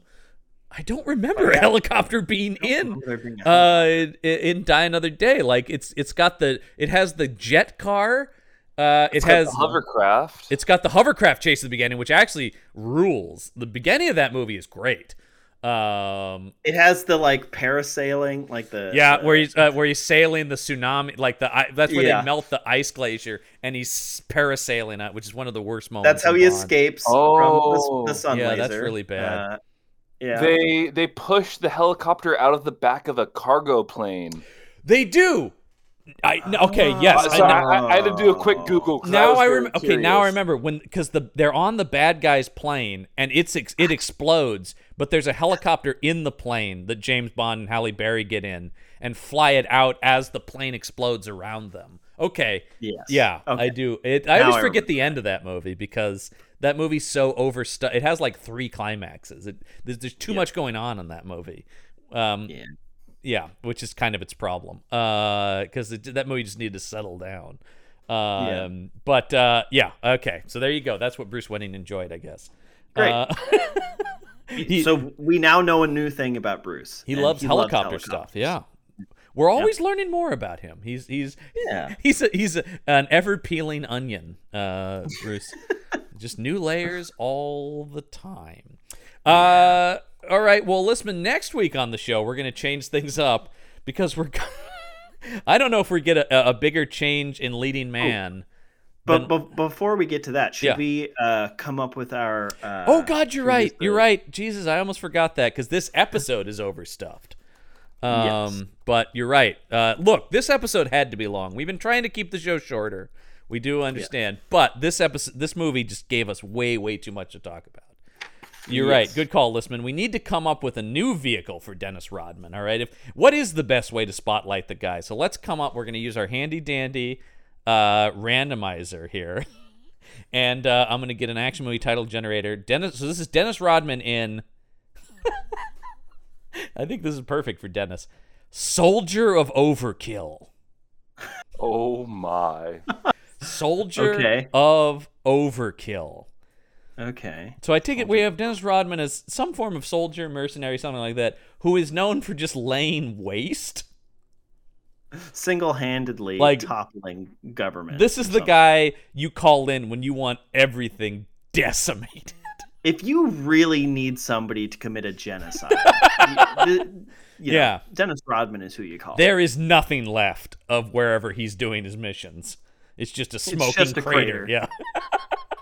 It's like Sunnydale at the end of Buffy, right? It's just a big smoking hole in the ground. Yep, exactly. And what's the conflict he's doing? What does he have to do a mission where he can't do that? Is that the thing? Yeah, he has to be more tactical. Okay. Yeah, he has. It's it's more like spy, espionage kind of stuff. And we'll stick with the James Bond thing. They team him up with suave secret agent Kareem Abdul-Jabbar. Ooh, and Kareem has to keep him in line the entire time. We turned it into kind of a buddy thing, right? A mismatched partner thing, where Kareem is the tactical, espionage-minded one, and Dennis Rodman's the soldier of overkill. There's definitely a scene in there where Rodman goes to pick up a RPG or a missile launcher, and Kareem just takes it out of his hand and gives him a silenced PP-7. Yeah, exactly. I think this would fit the mission, whatever. Is it revealed at the end that Kareem Abdul-Jabbar is actually the villain and he's working against Dennis Rodman? And so Dennis Rodman learns that he needs to go hog wild. Like his style of tactics. I'm with you, listening on that, because the movie is called Soldier of Overkill, so we need to ultimately side with the overkill. Right. Somehow. Cream's plans could only be foiled if Rodman is let just fully loose. Yes. So there you go. Yeah. So it's sometimes overkill is the only option.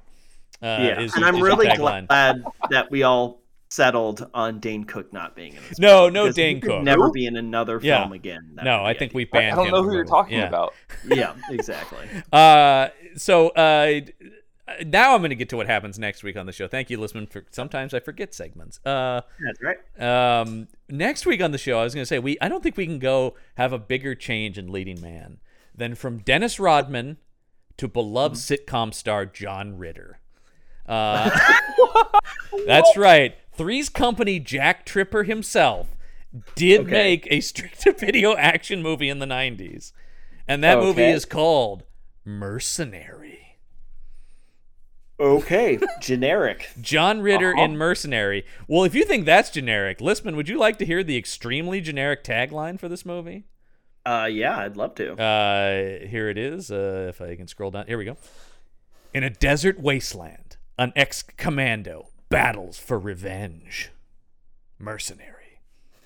Yeah, it doesn't say anything. Yeah, no, that could be any number of movies we've watched. 1996's Mercenary, starring John Ritter. The same year that Space Jam came out. Same year that Space Jam I want to remind everybody, Space Jam came out that year. So just think about that when you're watching this. This has got some This is an interesting cast in this movie as well. We've got some great character actors and some action shelf favorites in here. So also Marvin the Martian. He was pulling double duty. They actually had to cut some scenes with him in Space Jam because he was on the set of Mercenary, and they had to make that work with his schedule. Right, exactly. And they had to digitally put on a mustache. Yeah, he had a mustache in one of them. Right. Yes, exactly. It was a similar Mission Impossible to Justice League situation. Yep. Yeah, and they just couldn't work between these two companies. So anyway. Mercenaries on the show next week, guys. It is available for you to view if you are an Amazon Prime subscriber. So you can watch it on there.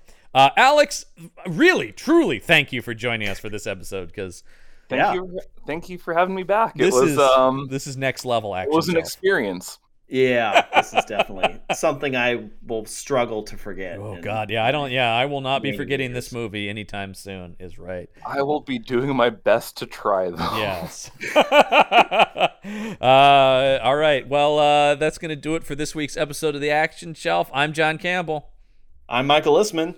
Till next week, get yourself some action. The Action Shelf.